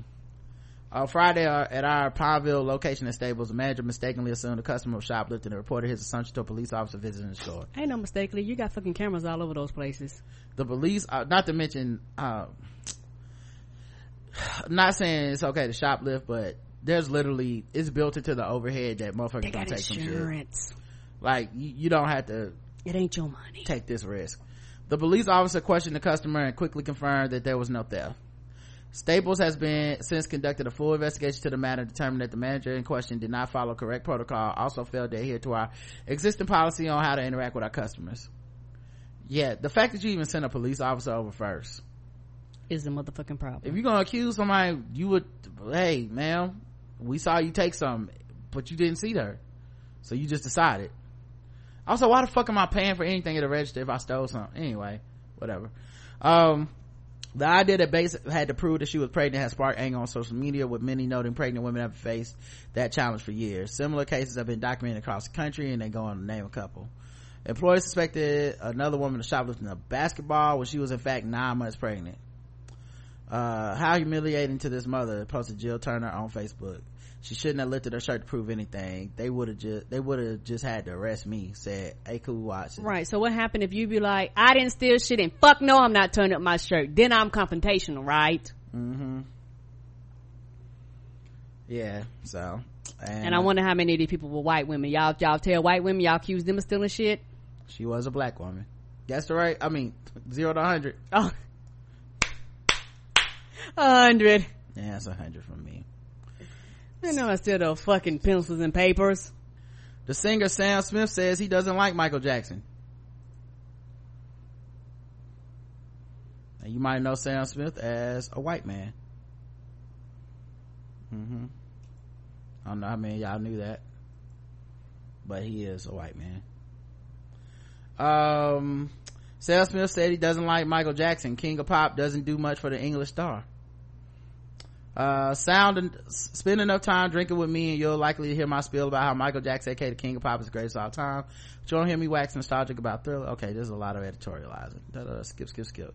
Well, Sam Smith nearly negates that entire argument. As Complex points out, the English pop star was recently living the life aboard a giant yacht where his pal Adam Lambert snapped him listening to Human Nature. Smith's response: I don't like Michael Jackson, but this is a good song.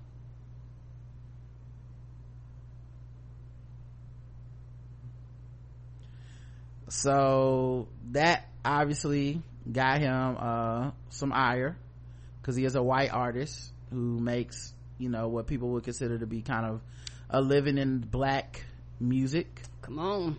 Because he sings kind of soul-ish, soul adjacent maybe.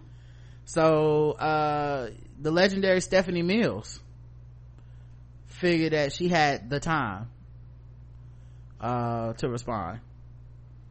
You know Stephanie Mills, the R&B singer. Okay. So she had this to say.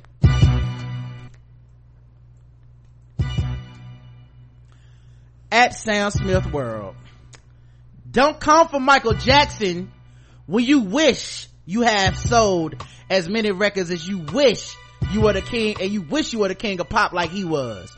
I'm so tired of you people studying our music and studying our artists and claiming that you don't like our music. Go sit your one-hit wonder ass down and learn how to finish a tour. When you can sell as many records as the king of pop, Michael Jackson, then maybe you can say something. So I say to you, Mr. Smith, have several seats and come for me if you want to. He did not, in fact, come for her, as he did not want to or want any smoke. He checked into a hotel and said, no smoking room, please. Smoke free. He went to a restaurant and said, is this smoke free section? I would like to sit here. So yeah, it got a little too spicy for the pepper. Yeah, it did. But yeah, he did call the song good. But he did say he didn't like Michael Jackson. Here's the thing. Okay. 0 to 100, Karen. I give this one a 75. You give it a 75? Okay. I hate to be controversial, guys. I really do, but I've thought about this one long and hard. 0. I can see that. I do not feel fuck with it all by this. Now, that being said, I recognize the rule. Is the rule fair? No, the rule is not fair. But the rule is the motherfucking rule, which is if you are a white person making money in a lane that is art that black people dominate, you have to like everybody. Is that fair? It is not really fair, because it makes sense that you would not like some people, because I don't like some people. We all have our unpopular opinions, or the popular just wave of you can't, I don't, everybody can say Azalea Banks is problematic except white people that make money in black music. They can't say that shit. They gotta take it. I don't care what she says about you. It's for us to be like, Azalea crazy. Right, because we had to deal with so much shit the other way around. We like, nope, you come over here, fuck you. Right. I suggested Sam Smith just beat it. Okay, come on, let's get the hell out of here and move on. Now the other problem is that the reason I don't feel fucked with, man, I don't give a fuck about Sam Smith's opinion on shit. You know, it's like the black people who waited to the end of Black Klansman and then looked around at the white people in the audience and then was like checking to see how they responded. Like, I saw white people crying and I got mad. I saw a white woman crying and a black man sleeping, and man, I don't care. We got the movie for me. I paid a certain amount of money for what I care and what I think about the movie. I didn't pay to see what none of these other motherfuckers in this theater think. Good luck. Peace. This is my experience. $16 I pay for myself and none of the white people, right? So sometimes like we get caught up on white people's like validation or opinion or something, but I don't care. Sam Smith could also say he's the greatest artist of all time and it will have no bearing on anything. Now, if Sam was spicy, which I do not think he is, but if he was spicy, he could say, why y'all cancel R. Kelly but you let Michael Jackson live? Now, I'm not saying he should, okay? Because I know a lot of people are in denial about what's up with Mike? Like, it's just different for him somehow he the only one has been accused by multiple people that it's not a Me Too movement. Nobody believes it. It's all fake news. Cause most people morality only extends to how much they like a person. Correct. They like somebody a lot, they can't do no wrong. It's not even weird you sleep in the bed with fucking kids. It's not even weird they found like pornography that had children in it in your house when they moved shit out. None of that's weird. It's all just, it's not weird you may have been giving kids Jesus juice, aka wine, and they children. It's not, he didn't have a childhood, so it's cool. It's different for him. I'm just saying, if he wanted to say something back, he could say that. I don't suggest he say it, cause I don't suggest that Sam Smith even say he don't like Chingy. I don't suggest Sam Smith say he don't like fucking Ice JJ Fish. Y'all remember him? Mm-hmm. I suggest he don't say nothing about nobody. If they black and you don't like them, keep that shit to yourself if you white, cause it's only gonna be bad things. Everybody is gonna be like, who the fuck you think you are? You have not been black for a second in your life. How fucking dare you? Yep. Yeah, and then people are gonna be like, you came over here, you're topping the charts, and if you was a nigga, a lot of the praise you get, you might not receive it. I know you didn't just come for Lil B. Like, that's what black people do. Come on. It's not fair, it's the rules. Right. That's the reason Bruno Mars gets come for every year, once a year, and that motherfucker has handled it with grace and aplomb. That motherfucker is like, nope, you're not getting me. I love everybody. Bruno like, I know I ain't black and I don't want no problems.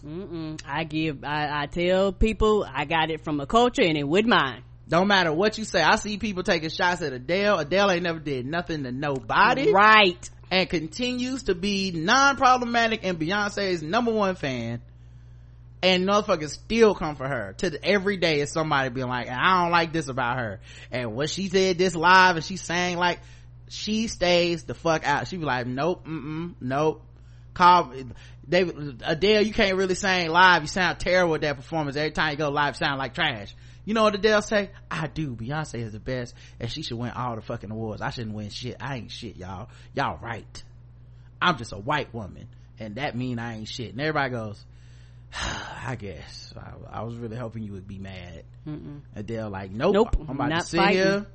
I'm about to take me and my baby over here in England somewhere, chilling until I get ready to come out with my next album in 5 years. I'm about to Snapchat me at this Beyonce on the Run 2 tour. Come on. In the front row knowing all the words. That's what I'm gonna be doing.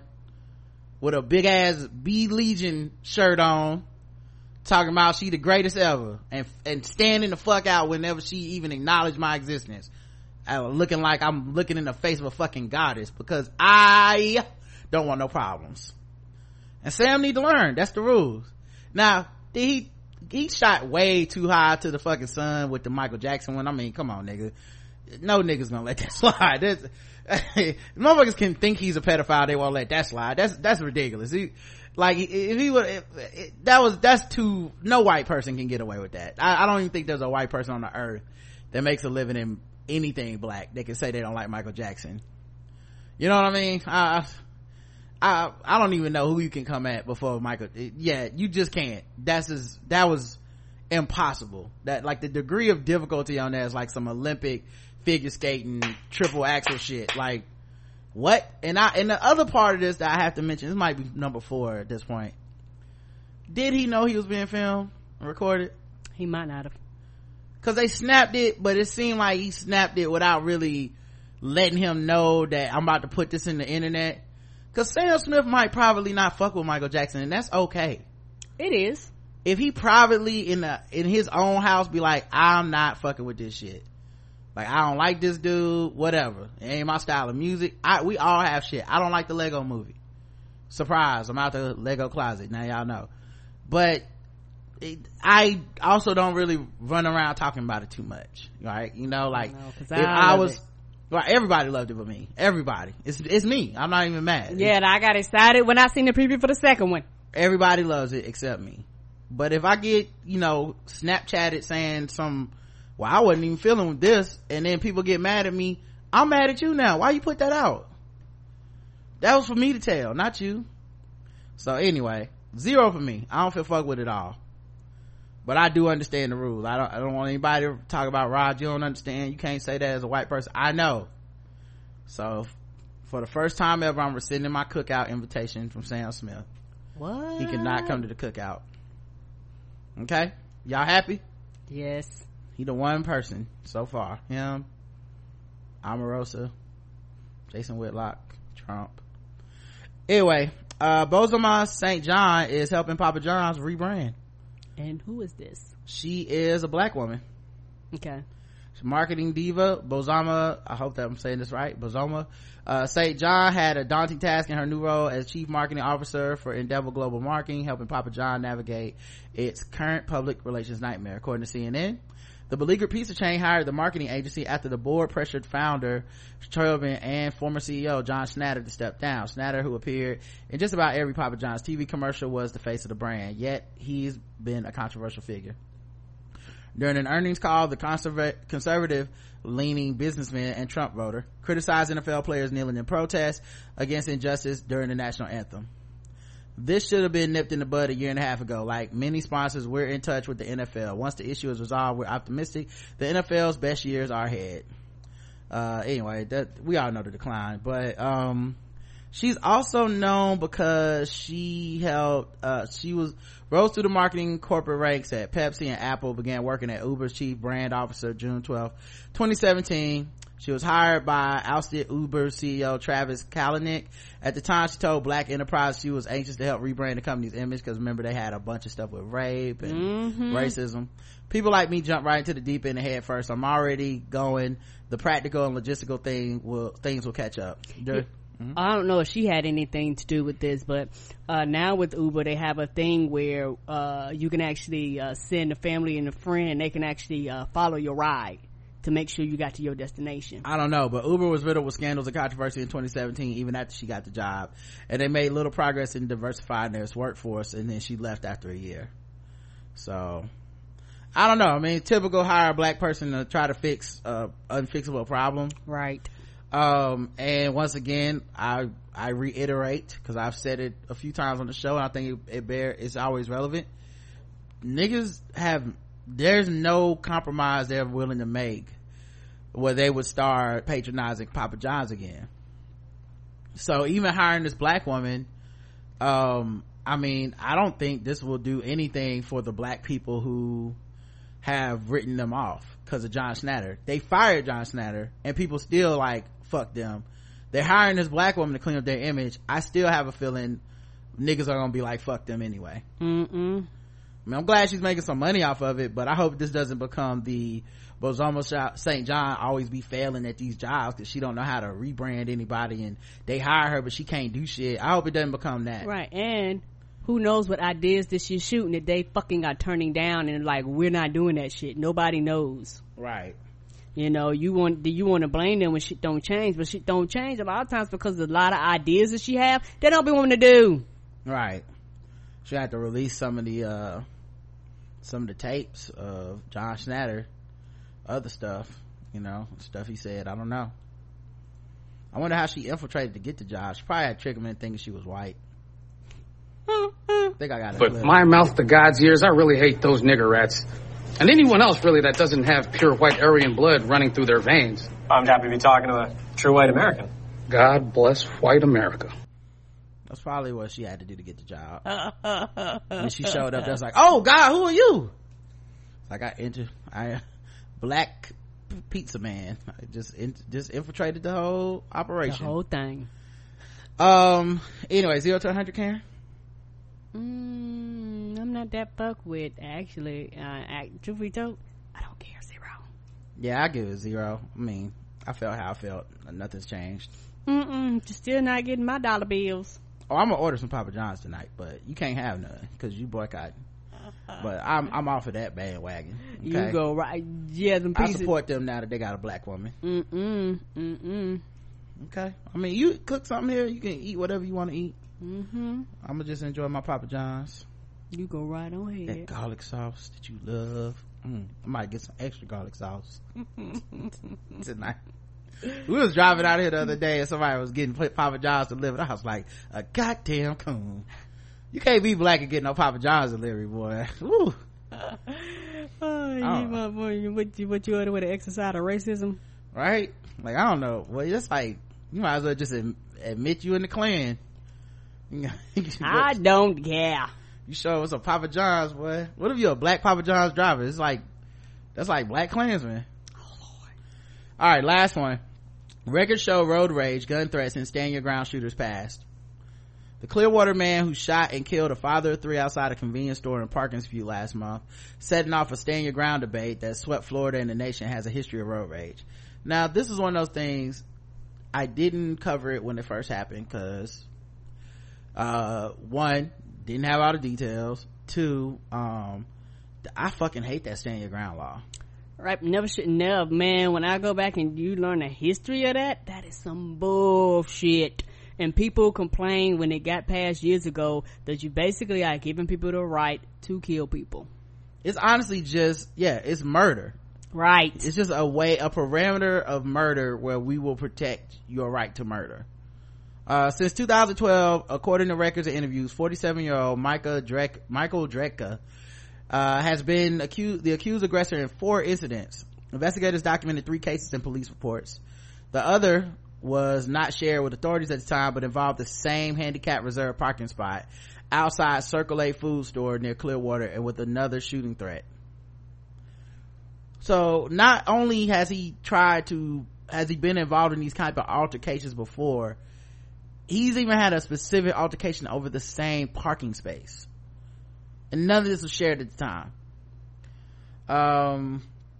2 involved allegations of Drake showing a gun in another. A trooper accused him of aggressive driving and cited him after a crash when Drake braked hard in front of a woman driving with 2 children. Drake has not spoken publicly in weeks since he shot and killed 28-year-old Marquise McLaughlin.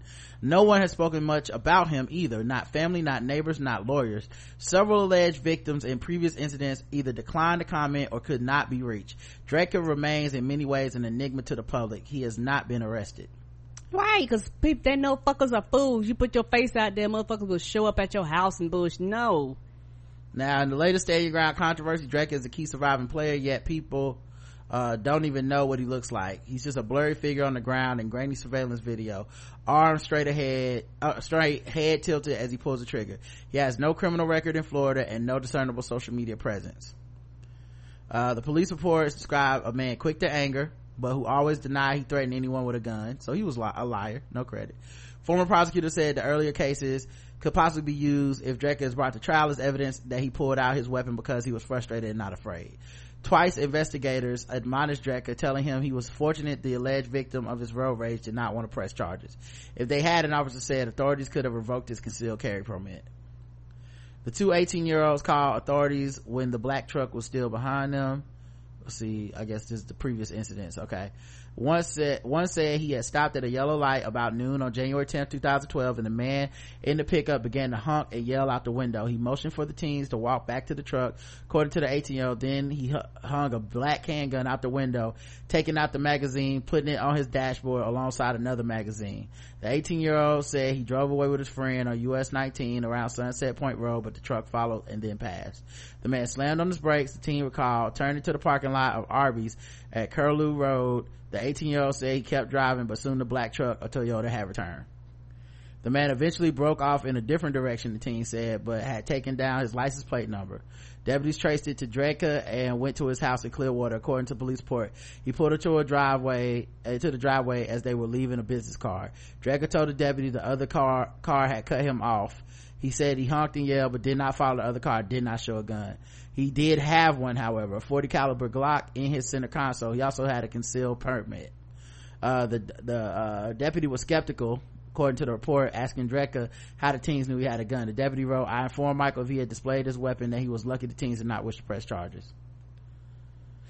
Largo police officer was driving later that year when several people in another car pulled up to him in Highland Avenue to make a report. A man in a black Toyota pickup had just threatened them with a gun. They said, pointing it out, they drove off, but the officer turned around and followed the truck. December 13, 2012, the driver of the Toyota pulled into a church parking lot before the officer could make a traffic stop. By the time the officer arrived, Dreka already held his driver's license and concealed permit in hand. He said he had not pointed the gun at the car, that the other people were lying. before the officer asked any questions. Because he did that shit. Because he knew they were gonna say that.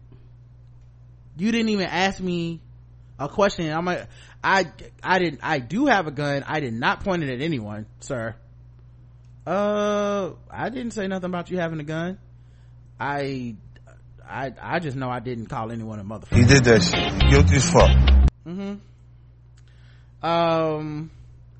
Yeah, he had tucked a 40 caliber Glock between his seat and the center console. He said he always kept it there while driving, according to the report. The officer asked him to step out of the truck and find a loose bullet near the gas pedal and a loaded magazine below the seat. Drecker wore a holster inside his shorts behind his right hip. I could still see the impression of the gun in his skin. So he was lying. He had the gun on him the whole time he was driving, pulled into that church parking lot, stuffed it in his seat, and then was like, what gun? Drecker told the officer he honked at the people in the car, but he never showed them his gun.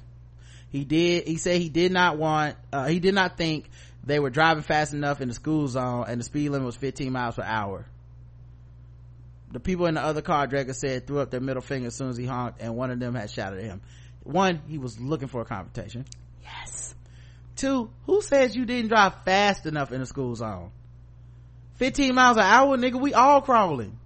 Ain't we though?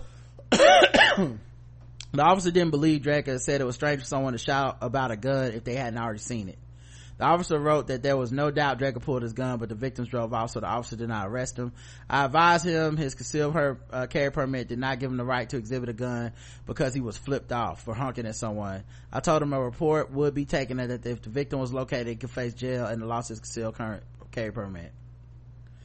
Another one, a Florida Highway Patrol officer responded to a car crash on Alt US 19 Pennsylvania Avenue less than a year later.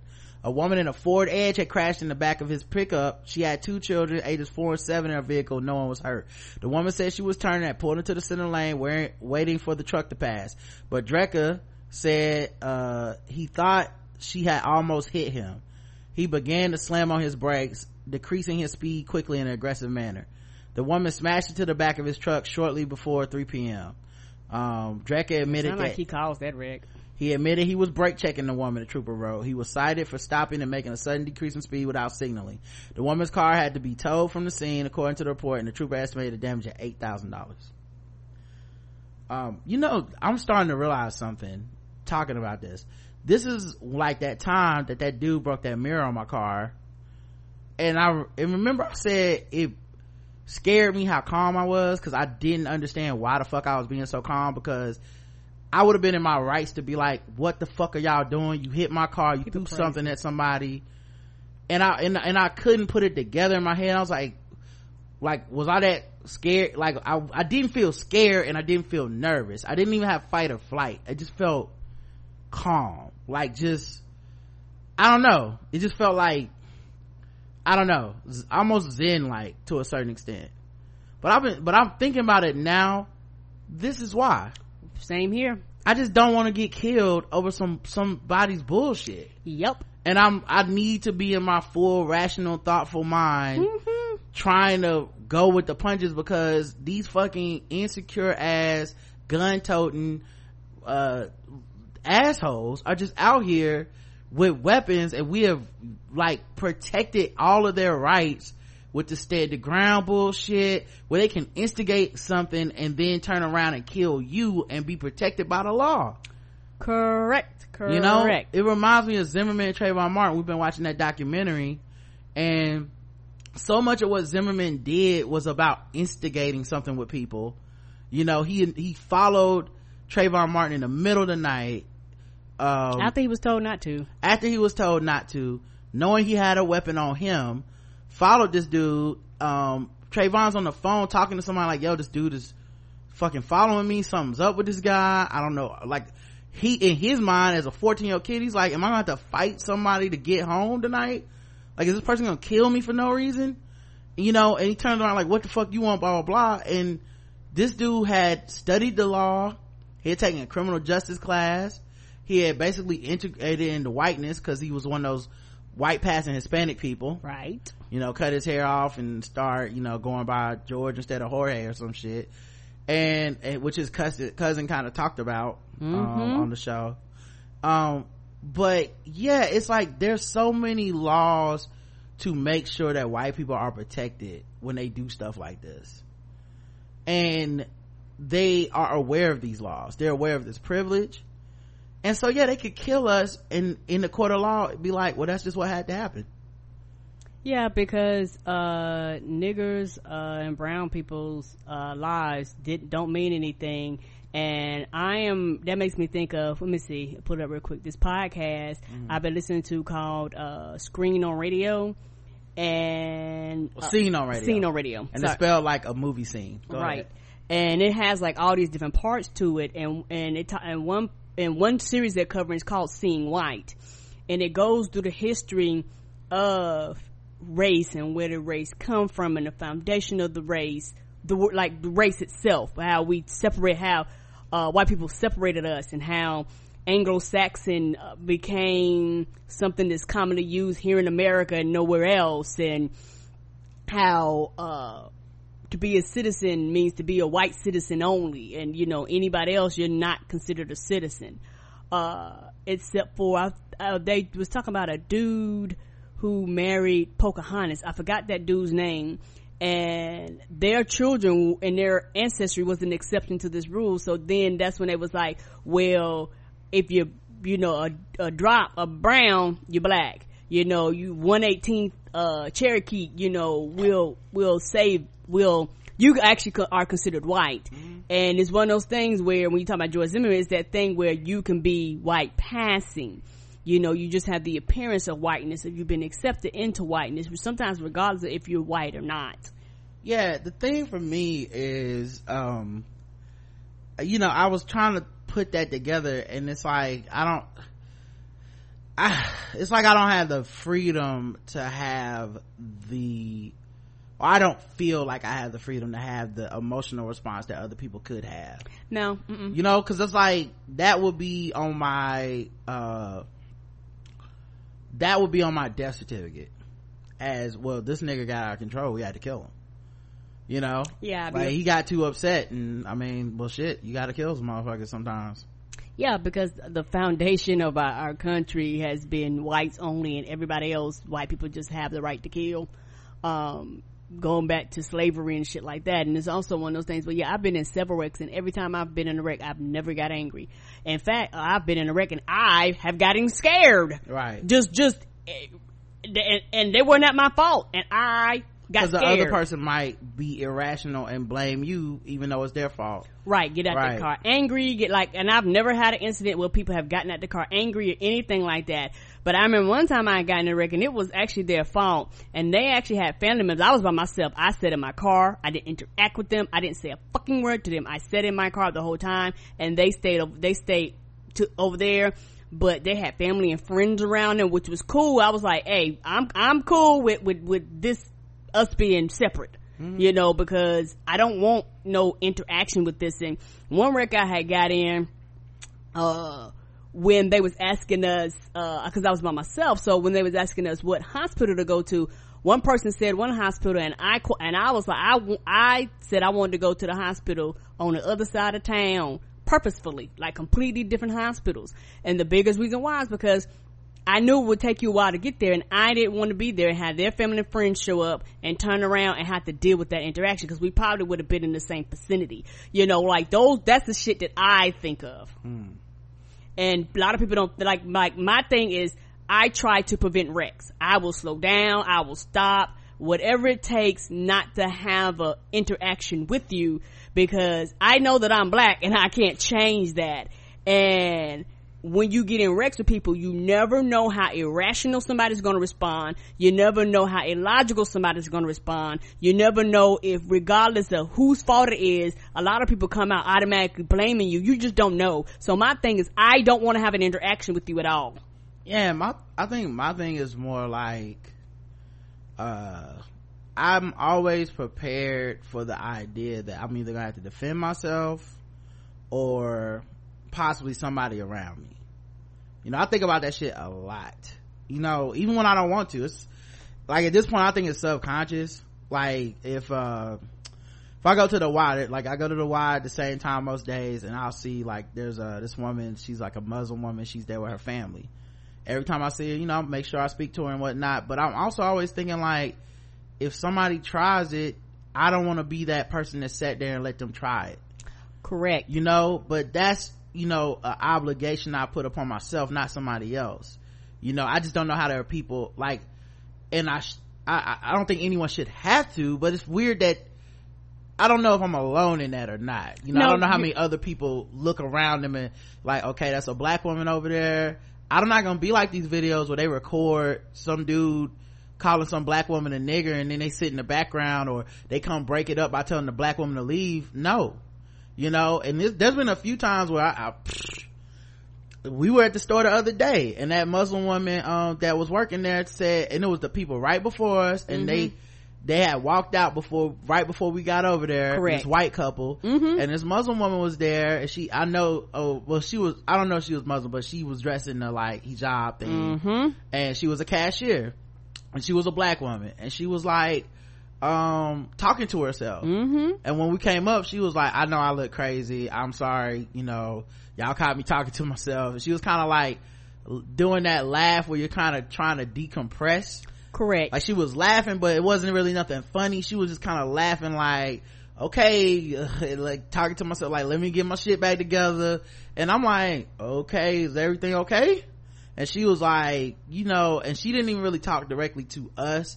She was still kind of in that mode trying to calm herself down, where she was like, you know, it's just some people, they don't have respect, they don't have decency.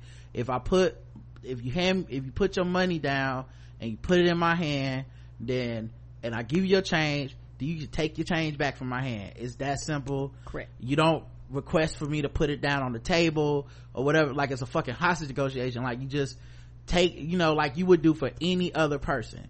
And so, you know, I'm piecing it together in my head. I'm like, oh, those white people before us did some disrespectful, like, I don't want to touch your Muslim hands, put this money down, blah blah blah. And then she, you know, as happens, like we kind of commiserated, as we from the South, we black, you know, we could gallows humor of like, these white people is crazy, girl, we know, you know. And then she kind of like was like, well, how y'all doing? And we kind of like made a couple jokes with each other, and then she was like, you know, I was upset before y'all got over here, but I'm glad y'all came over here. And you know, it's like God knows that, you know, to put good people, so I remember that most people are good, and even though you have people like that and da da da. I'm like, I ain't had a hard to tell. I was like, but if God was real, he would have let me show up 10 seconds earlier so I could tell the motherfuckers. It's probably best we didn't show up 10 seconds so earlier. I could tell the motherfuckers go to hell. The same thing happened one time. We was in Harris Teeter, and you was looking for some food in the frozen food section, and I wasn't over there. I went to go get something else, and some white man came by Karen and told her like to close the door to the frozen food because it was gonna let all the something out. And I was like he was paying the bill. Yeah, I'm like, are you Mr. Harris Teeter, motherfucker? Like, who are you? And I know one thing, when your black ass showed up, that attitude changed, didn't it? I didn't see him. Oh, okay. Like, I got over there and I asked you, was everything okay? And I don't know if he saw me and left or what, because it took you a while to tell me what happened. And he told me like, cause I could tell you were visibly kind of bothered by this shit. And once again, about 10 seconds, like, let me see that. You know what I'm saying? Because you kind of do have to take on, and I know patriarchy is some bullshit, blah blah blah. And look, I'm never gonna be 100%. I'm still from the South. I still was raised kind of chivalrous. I still open the door for Karen and shit. You know, y'all do not what that y'all he has to, but yeah, y'all do what y'all do. You know what I mean? Like, I'm not, you know, I still carry the heavy things from the car and shit. You know, everybody can do what the fuck they want. You don't want people open the door, don't date somebody opens the door. You do whatever you want. But I still had that kind of feeling about the people around me, especially black people around me, especially black women and children around me, black LGBTQ people around me, where I'm like, if some shit pop off, we have to be in this together. It can't be me sitting there as a fucking bystander and letting something happen and then turn around and be like, but I'm a good person. That's not a good person wouldn't do that. No. You know, and if I expect it of other people, then I expect it of myself.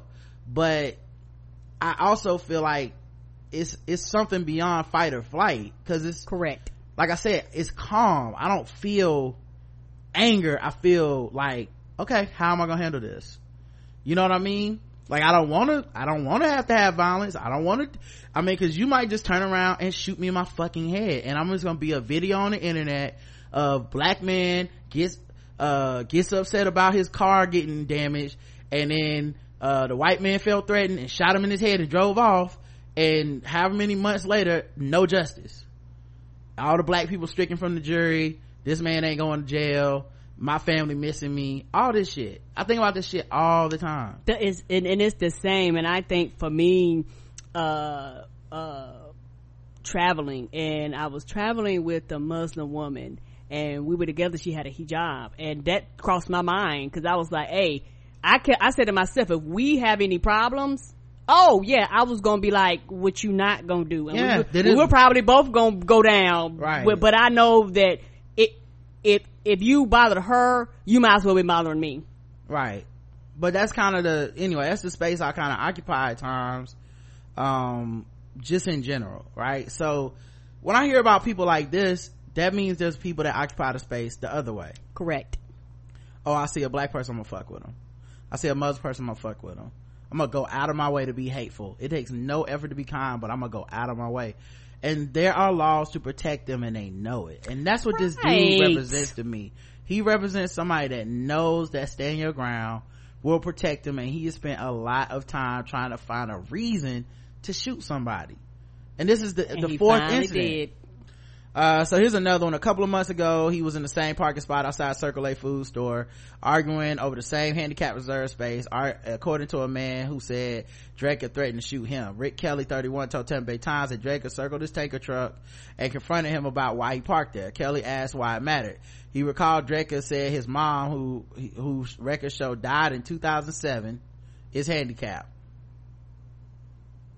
Understand? His mom is dead. She handicapped parking in heaven. This motherfucker is like, yo, that space is for handicapped people, for disabled people. I'ma shoot you. He just wanted to shoot somebody. The argument escalated. Drake yelled, Kelly said, and used a racial slur. Kelly is black, Drake is white. Wonder which one he said. Jigaboo. What could he have said? I wonder. You will never know. But my mouth to God's ears, I really hate those nigger rats.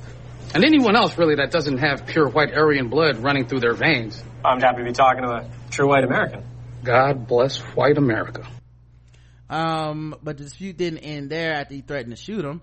Drake called the Clearwater septic tank company Kelly works for to complain, telling the owner John Tyler that he didn't like the way Kelly had talked to him and was just lucky I didn't blow his head off. Tyler, a gun owner himself, told the Times he was shocked. I said, I'm sorry you feel that way, that you feel justified to take someone's life over a parking space. He said, that was the chilling part about it when I found out who it was with the McLaughlin situation. Drake's case is before the Pinellas Pasco State Attorney's Office, which will decide if he should face charges for McLaughlin's death. Pinellas Sheriff Bob Gualtieri declined to arrest him, citing Florida stand your ground law. Now, I feel like I've read that he's been charged with manslaughter at this point. They did. Okay. Legal experts say his previous road rage incidents could come into play if he's charged, especially if the defense team would argue stand your ground. The statute applies to when a person has a reasonable fear for his life or a serious injury. Shortly before the shooting, surveillance footage shows McLaughlin pushed Drake to the ground as Drake argued with McLaughlin's girlfriend about the handicap reserve parking space. Former Pinellas prosecutor Bill Lowry said that other dispute over the parking at the store and the two driving confrontations involving guns could show Dedra uses the gun in an unreasonable fashion. Let me tell you something. They probably gonna do what they did with Zimmerman. Switch this shit to self-defense. Because they know his previous history is gonna make it seem like he was looking to kill somebody. So they'll go, well, in this one incident, you can't consider the other incidents anymore because it's self-defense, not standing your ground. He just had to defend himself. There's video. He was pushed down. He was in fear of his life, and he had to kill the man. And he's gonna get off.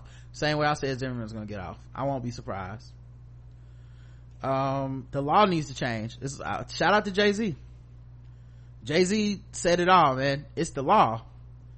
Like, the law needs to change. That stand your ground encourages this type of shit, And then even with stand your ground, you still got people that can claim self-defense after they get someone to put their hands on them, you know.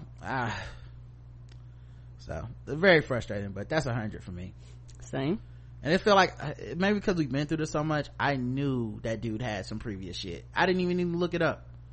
I said that dude has done that shit before, because there's people that are attracted to those confrontations because they know they will be defended, man. Correct. You know. By the way, the Trayvon Martin documentary is good. It's actually bringing stuff to light that I either forgot about or I didn't know. Just the same, and I know we kind of talked about it, but talking to you brought up a good thing, because initially I wasn't going to watch it.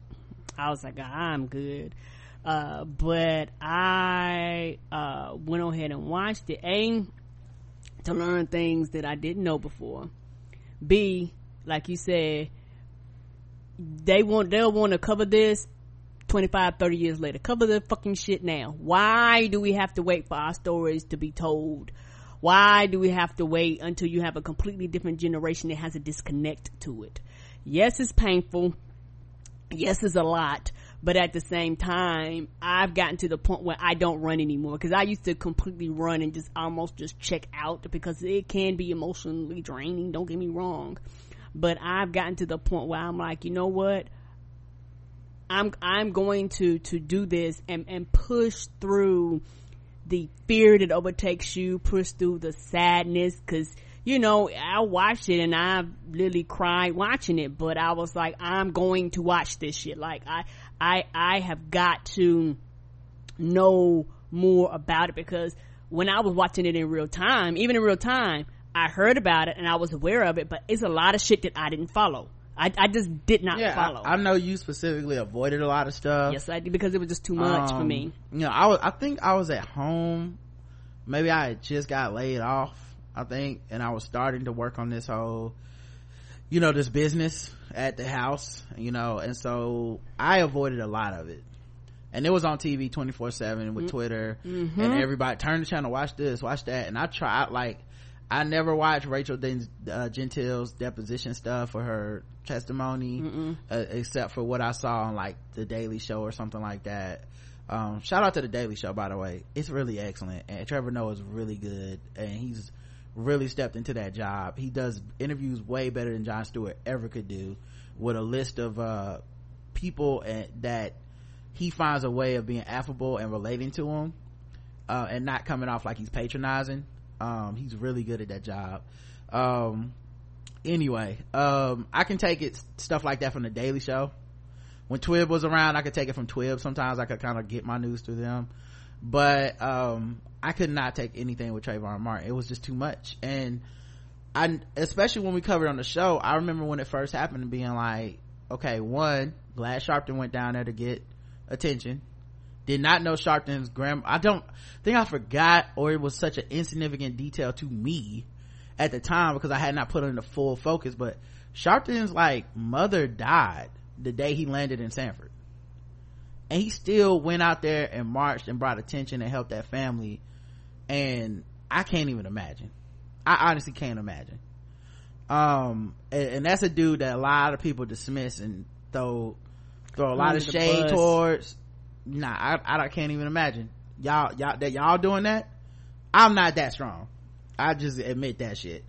So then the other thing, other little details, like the prosecutor being the same prosecutor from the Marissa Alexander case. Marissa Alexander, the black woman who they would not let use a stand your ground defense. She just got out of jail. Yeah, they would not let use a stand your ground defense against her husband, who was literally trying to attack her and abuse her, and she shot a shot in the ceiling. And this happened, you know. Then they're going back through the worship of Zimmerman and how he became a hero to so many white folks that otherwise would claim to be good people. They could not wait to tell us that Trayvon Martin was a thug.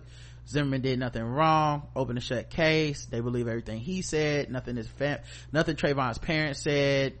The second Obama said something, white people flipped. They didn't like Obama anymore, and they didn't like Trayvon Martin. And they didn't, but before that it was a tragedy, and it's just the worst nightmare for anyone Obama chimed in, Fox News flipped, Bill O'Reilly flipped, everybody flipped. Why are you trying to politicize this? They said. I love going back through this. I love it. Okay, I'm glad for this. If we weren't going back through this, honestly, I don't want to wait till I'm fucking 60 to go back through this. Right. Like, I appreciate them because it's everything we say just puts the case together so perfectly. The thing about George Zimmerman being a Latinx man who then switched over to white, got a white woman, started hanging out with white people, going to the shooting range, basically became a conservative white man in Florida. Just, the fact that he took these criminal law classes because he wanted to get away with shooting somebody. The fact that he wanted to become a police officer but couldn't because he had a resisting arrest charge on his record, so the police turned him down. So he then decided to become top cop of the house of the homeowners association and the neighborhood watch. Like, and this is not blaming any black person who can't watch this. Don't watch it if you can't take it. This is correct. I don't guilt people into watching anything. You don't have to explain to me. I actually low-key don't want to hear your explanation. It's fine because I accept any reason you have not to watch these things, but I'm glad that it exists, and I'm glad Jay-Z's doing it, and I'm glad that it's coming from a perspective where they're considerate of black folks, and it's not just how white people felt about the shit at the time. It's important. And I'll and one of the things the Trayvon Martin case changed for me just as a person, because I avoided a lot of it when it was happening because I just felt like I knew the ending. I knew they were gonna go to trial, and I knew there was no chance Zimmerman was going to jail. 0. And I just didn't want to be hurt by that because I knew it was gonna happen. Yep. But I just happened to be home one day, I can't remember, it was like a Friday maybe, anyway, when the lawyer for the prosecution made his closing statement to the jury, and it was a white dude, I forget his name, maybe they'll play it on the doc, but it was so eloquent, and it made the case for Trayvon's humanity in a way that we as black people already know, and in a way that at that time had been forgotten in the media narrative.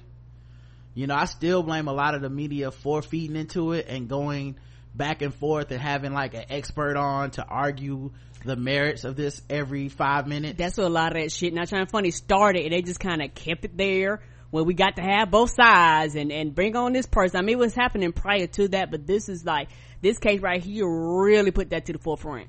It was really callous is the best way I could describe it. It was really callous, because they would bring on people that were just overt racist and be like, what do you think? And then they bring on somebody that knew the details of the case or whatever and be like, okay, fight against this guy who's just using stereotypes. It's really bad. But I remember because I hadn't really cried or thought about the impact of the case the whole time it was going on, but I did cry during those closing arguments. I did. And I remember that day I made up my mind, like, I'm not going to die having not had an experience of the full range of emotions and allowed myself to feel everything, especially as a black man, because we don't really get to feel shit. It's just anger or joy, and that's kind of the whole gambit. Like, you either get to be mad or you get to be laughing. You don't get to be emotional, you don't get to be soft, you don't get to be fragile, you don't get to be like, you just have to be like this box of shit all the fucking time. And I remember that day I was like, this kid lost his life at fucking 14, and people still didn't want to see him as a full human being. But in that moment, that Mara, I think it was his name, Mara made he said Mara's defense lawyer. Okay, so whoever the prosecutor was, he made this case for just the humanity of this black child, which we all were if you're black.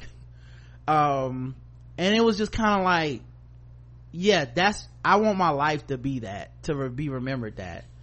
Like, I'm not trying to be an angel, and I'm not trying to be whatever perfect, but I am trying to be present and conscious in my full self, because so many people died and they've been denied that, or they denied it to themselves. And I don't want to be in my own way when it comes to that shit.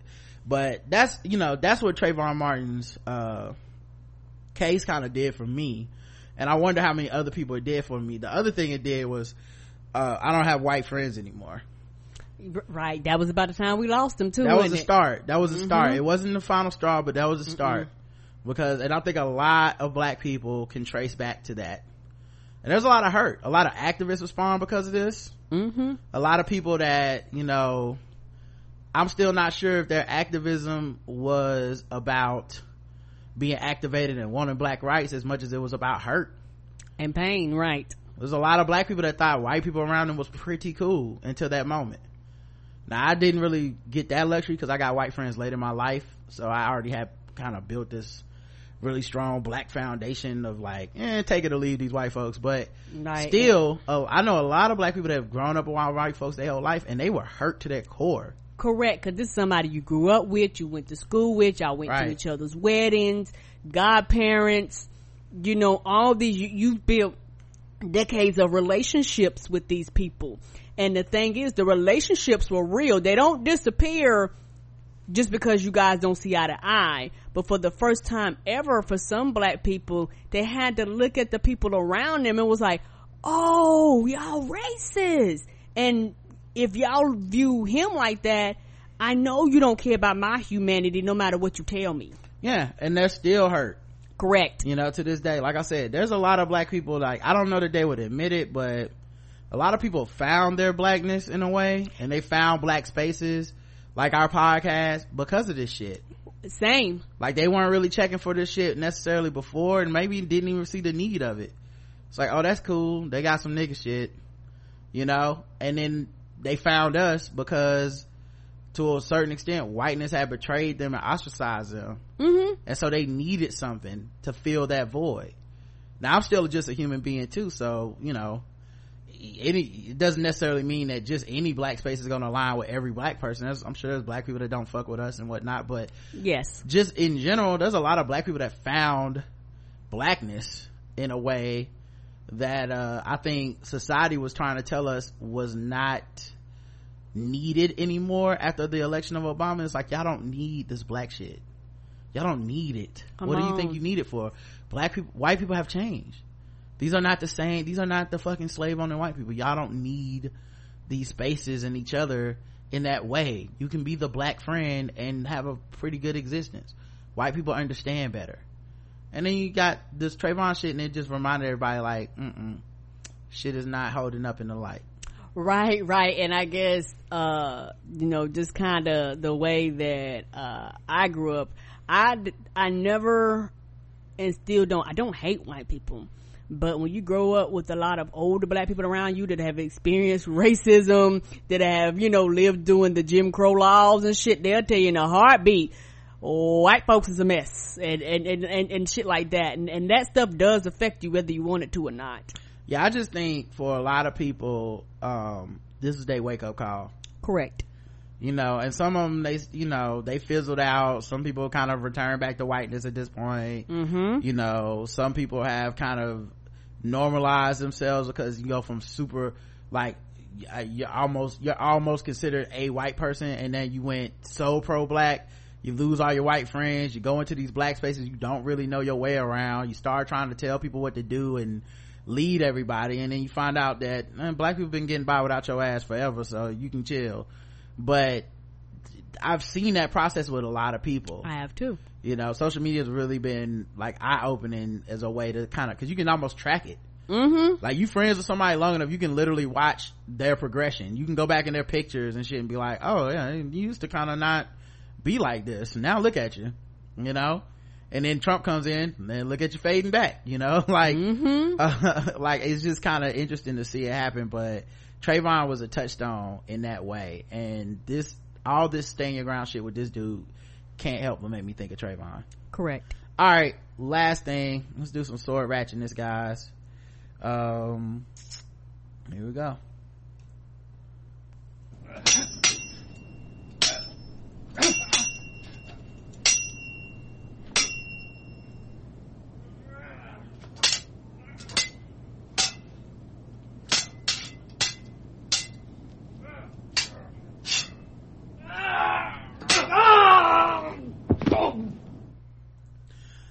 A Broadway Fillmore man told police he was robbed with his own sword Saturday afternoon after he let a woman he did not know into his house to use his bathroom.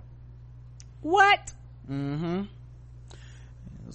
own sword. The resident left the weapon in plain sight. The incident occurred at 1 p.m. after a woman was welcomed inside to use the bathroom. On her way out, the resident told police the woman picked up the sword near the door and threatened to hurt him if he didn't hand over his wallet. She then shoved the victim to the ground and made off with his wallet containing cash, a driver's license, bank card, social security number, and social security card and other items. She dropped the sword before running off. Wow. You can't help nobody, man, I guess. I don't know. Like, you want to let somebody use the bathroom in your house, next thing you know, you got a fucking sword to your neck. Guess that's why I don't keep swords in my house. Same. All right, y'all. Talk to y'all tomorrow. Thank you so much for listening. Until then, I love you. I love you too. Mwah.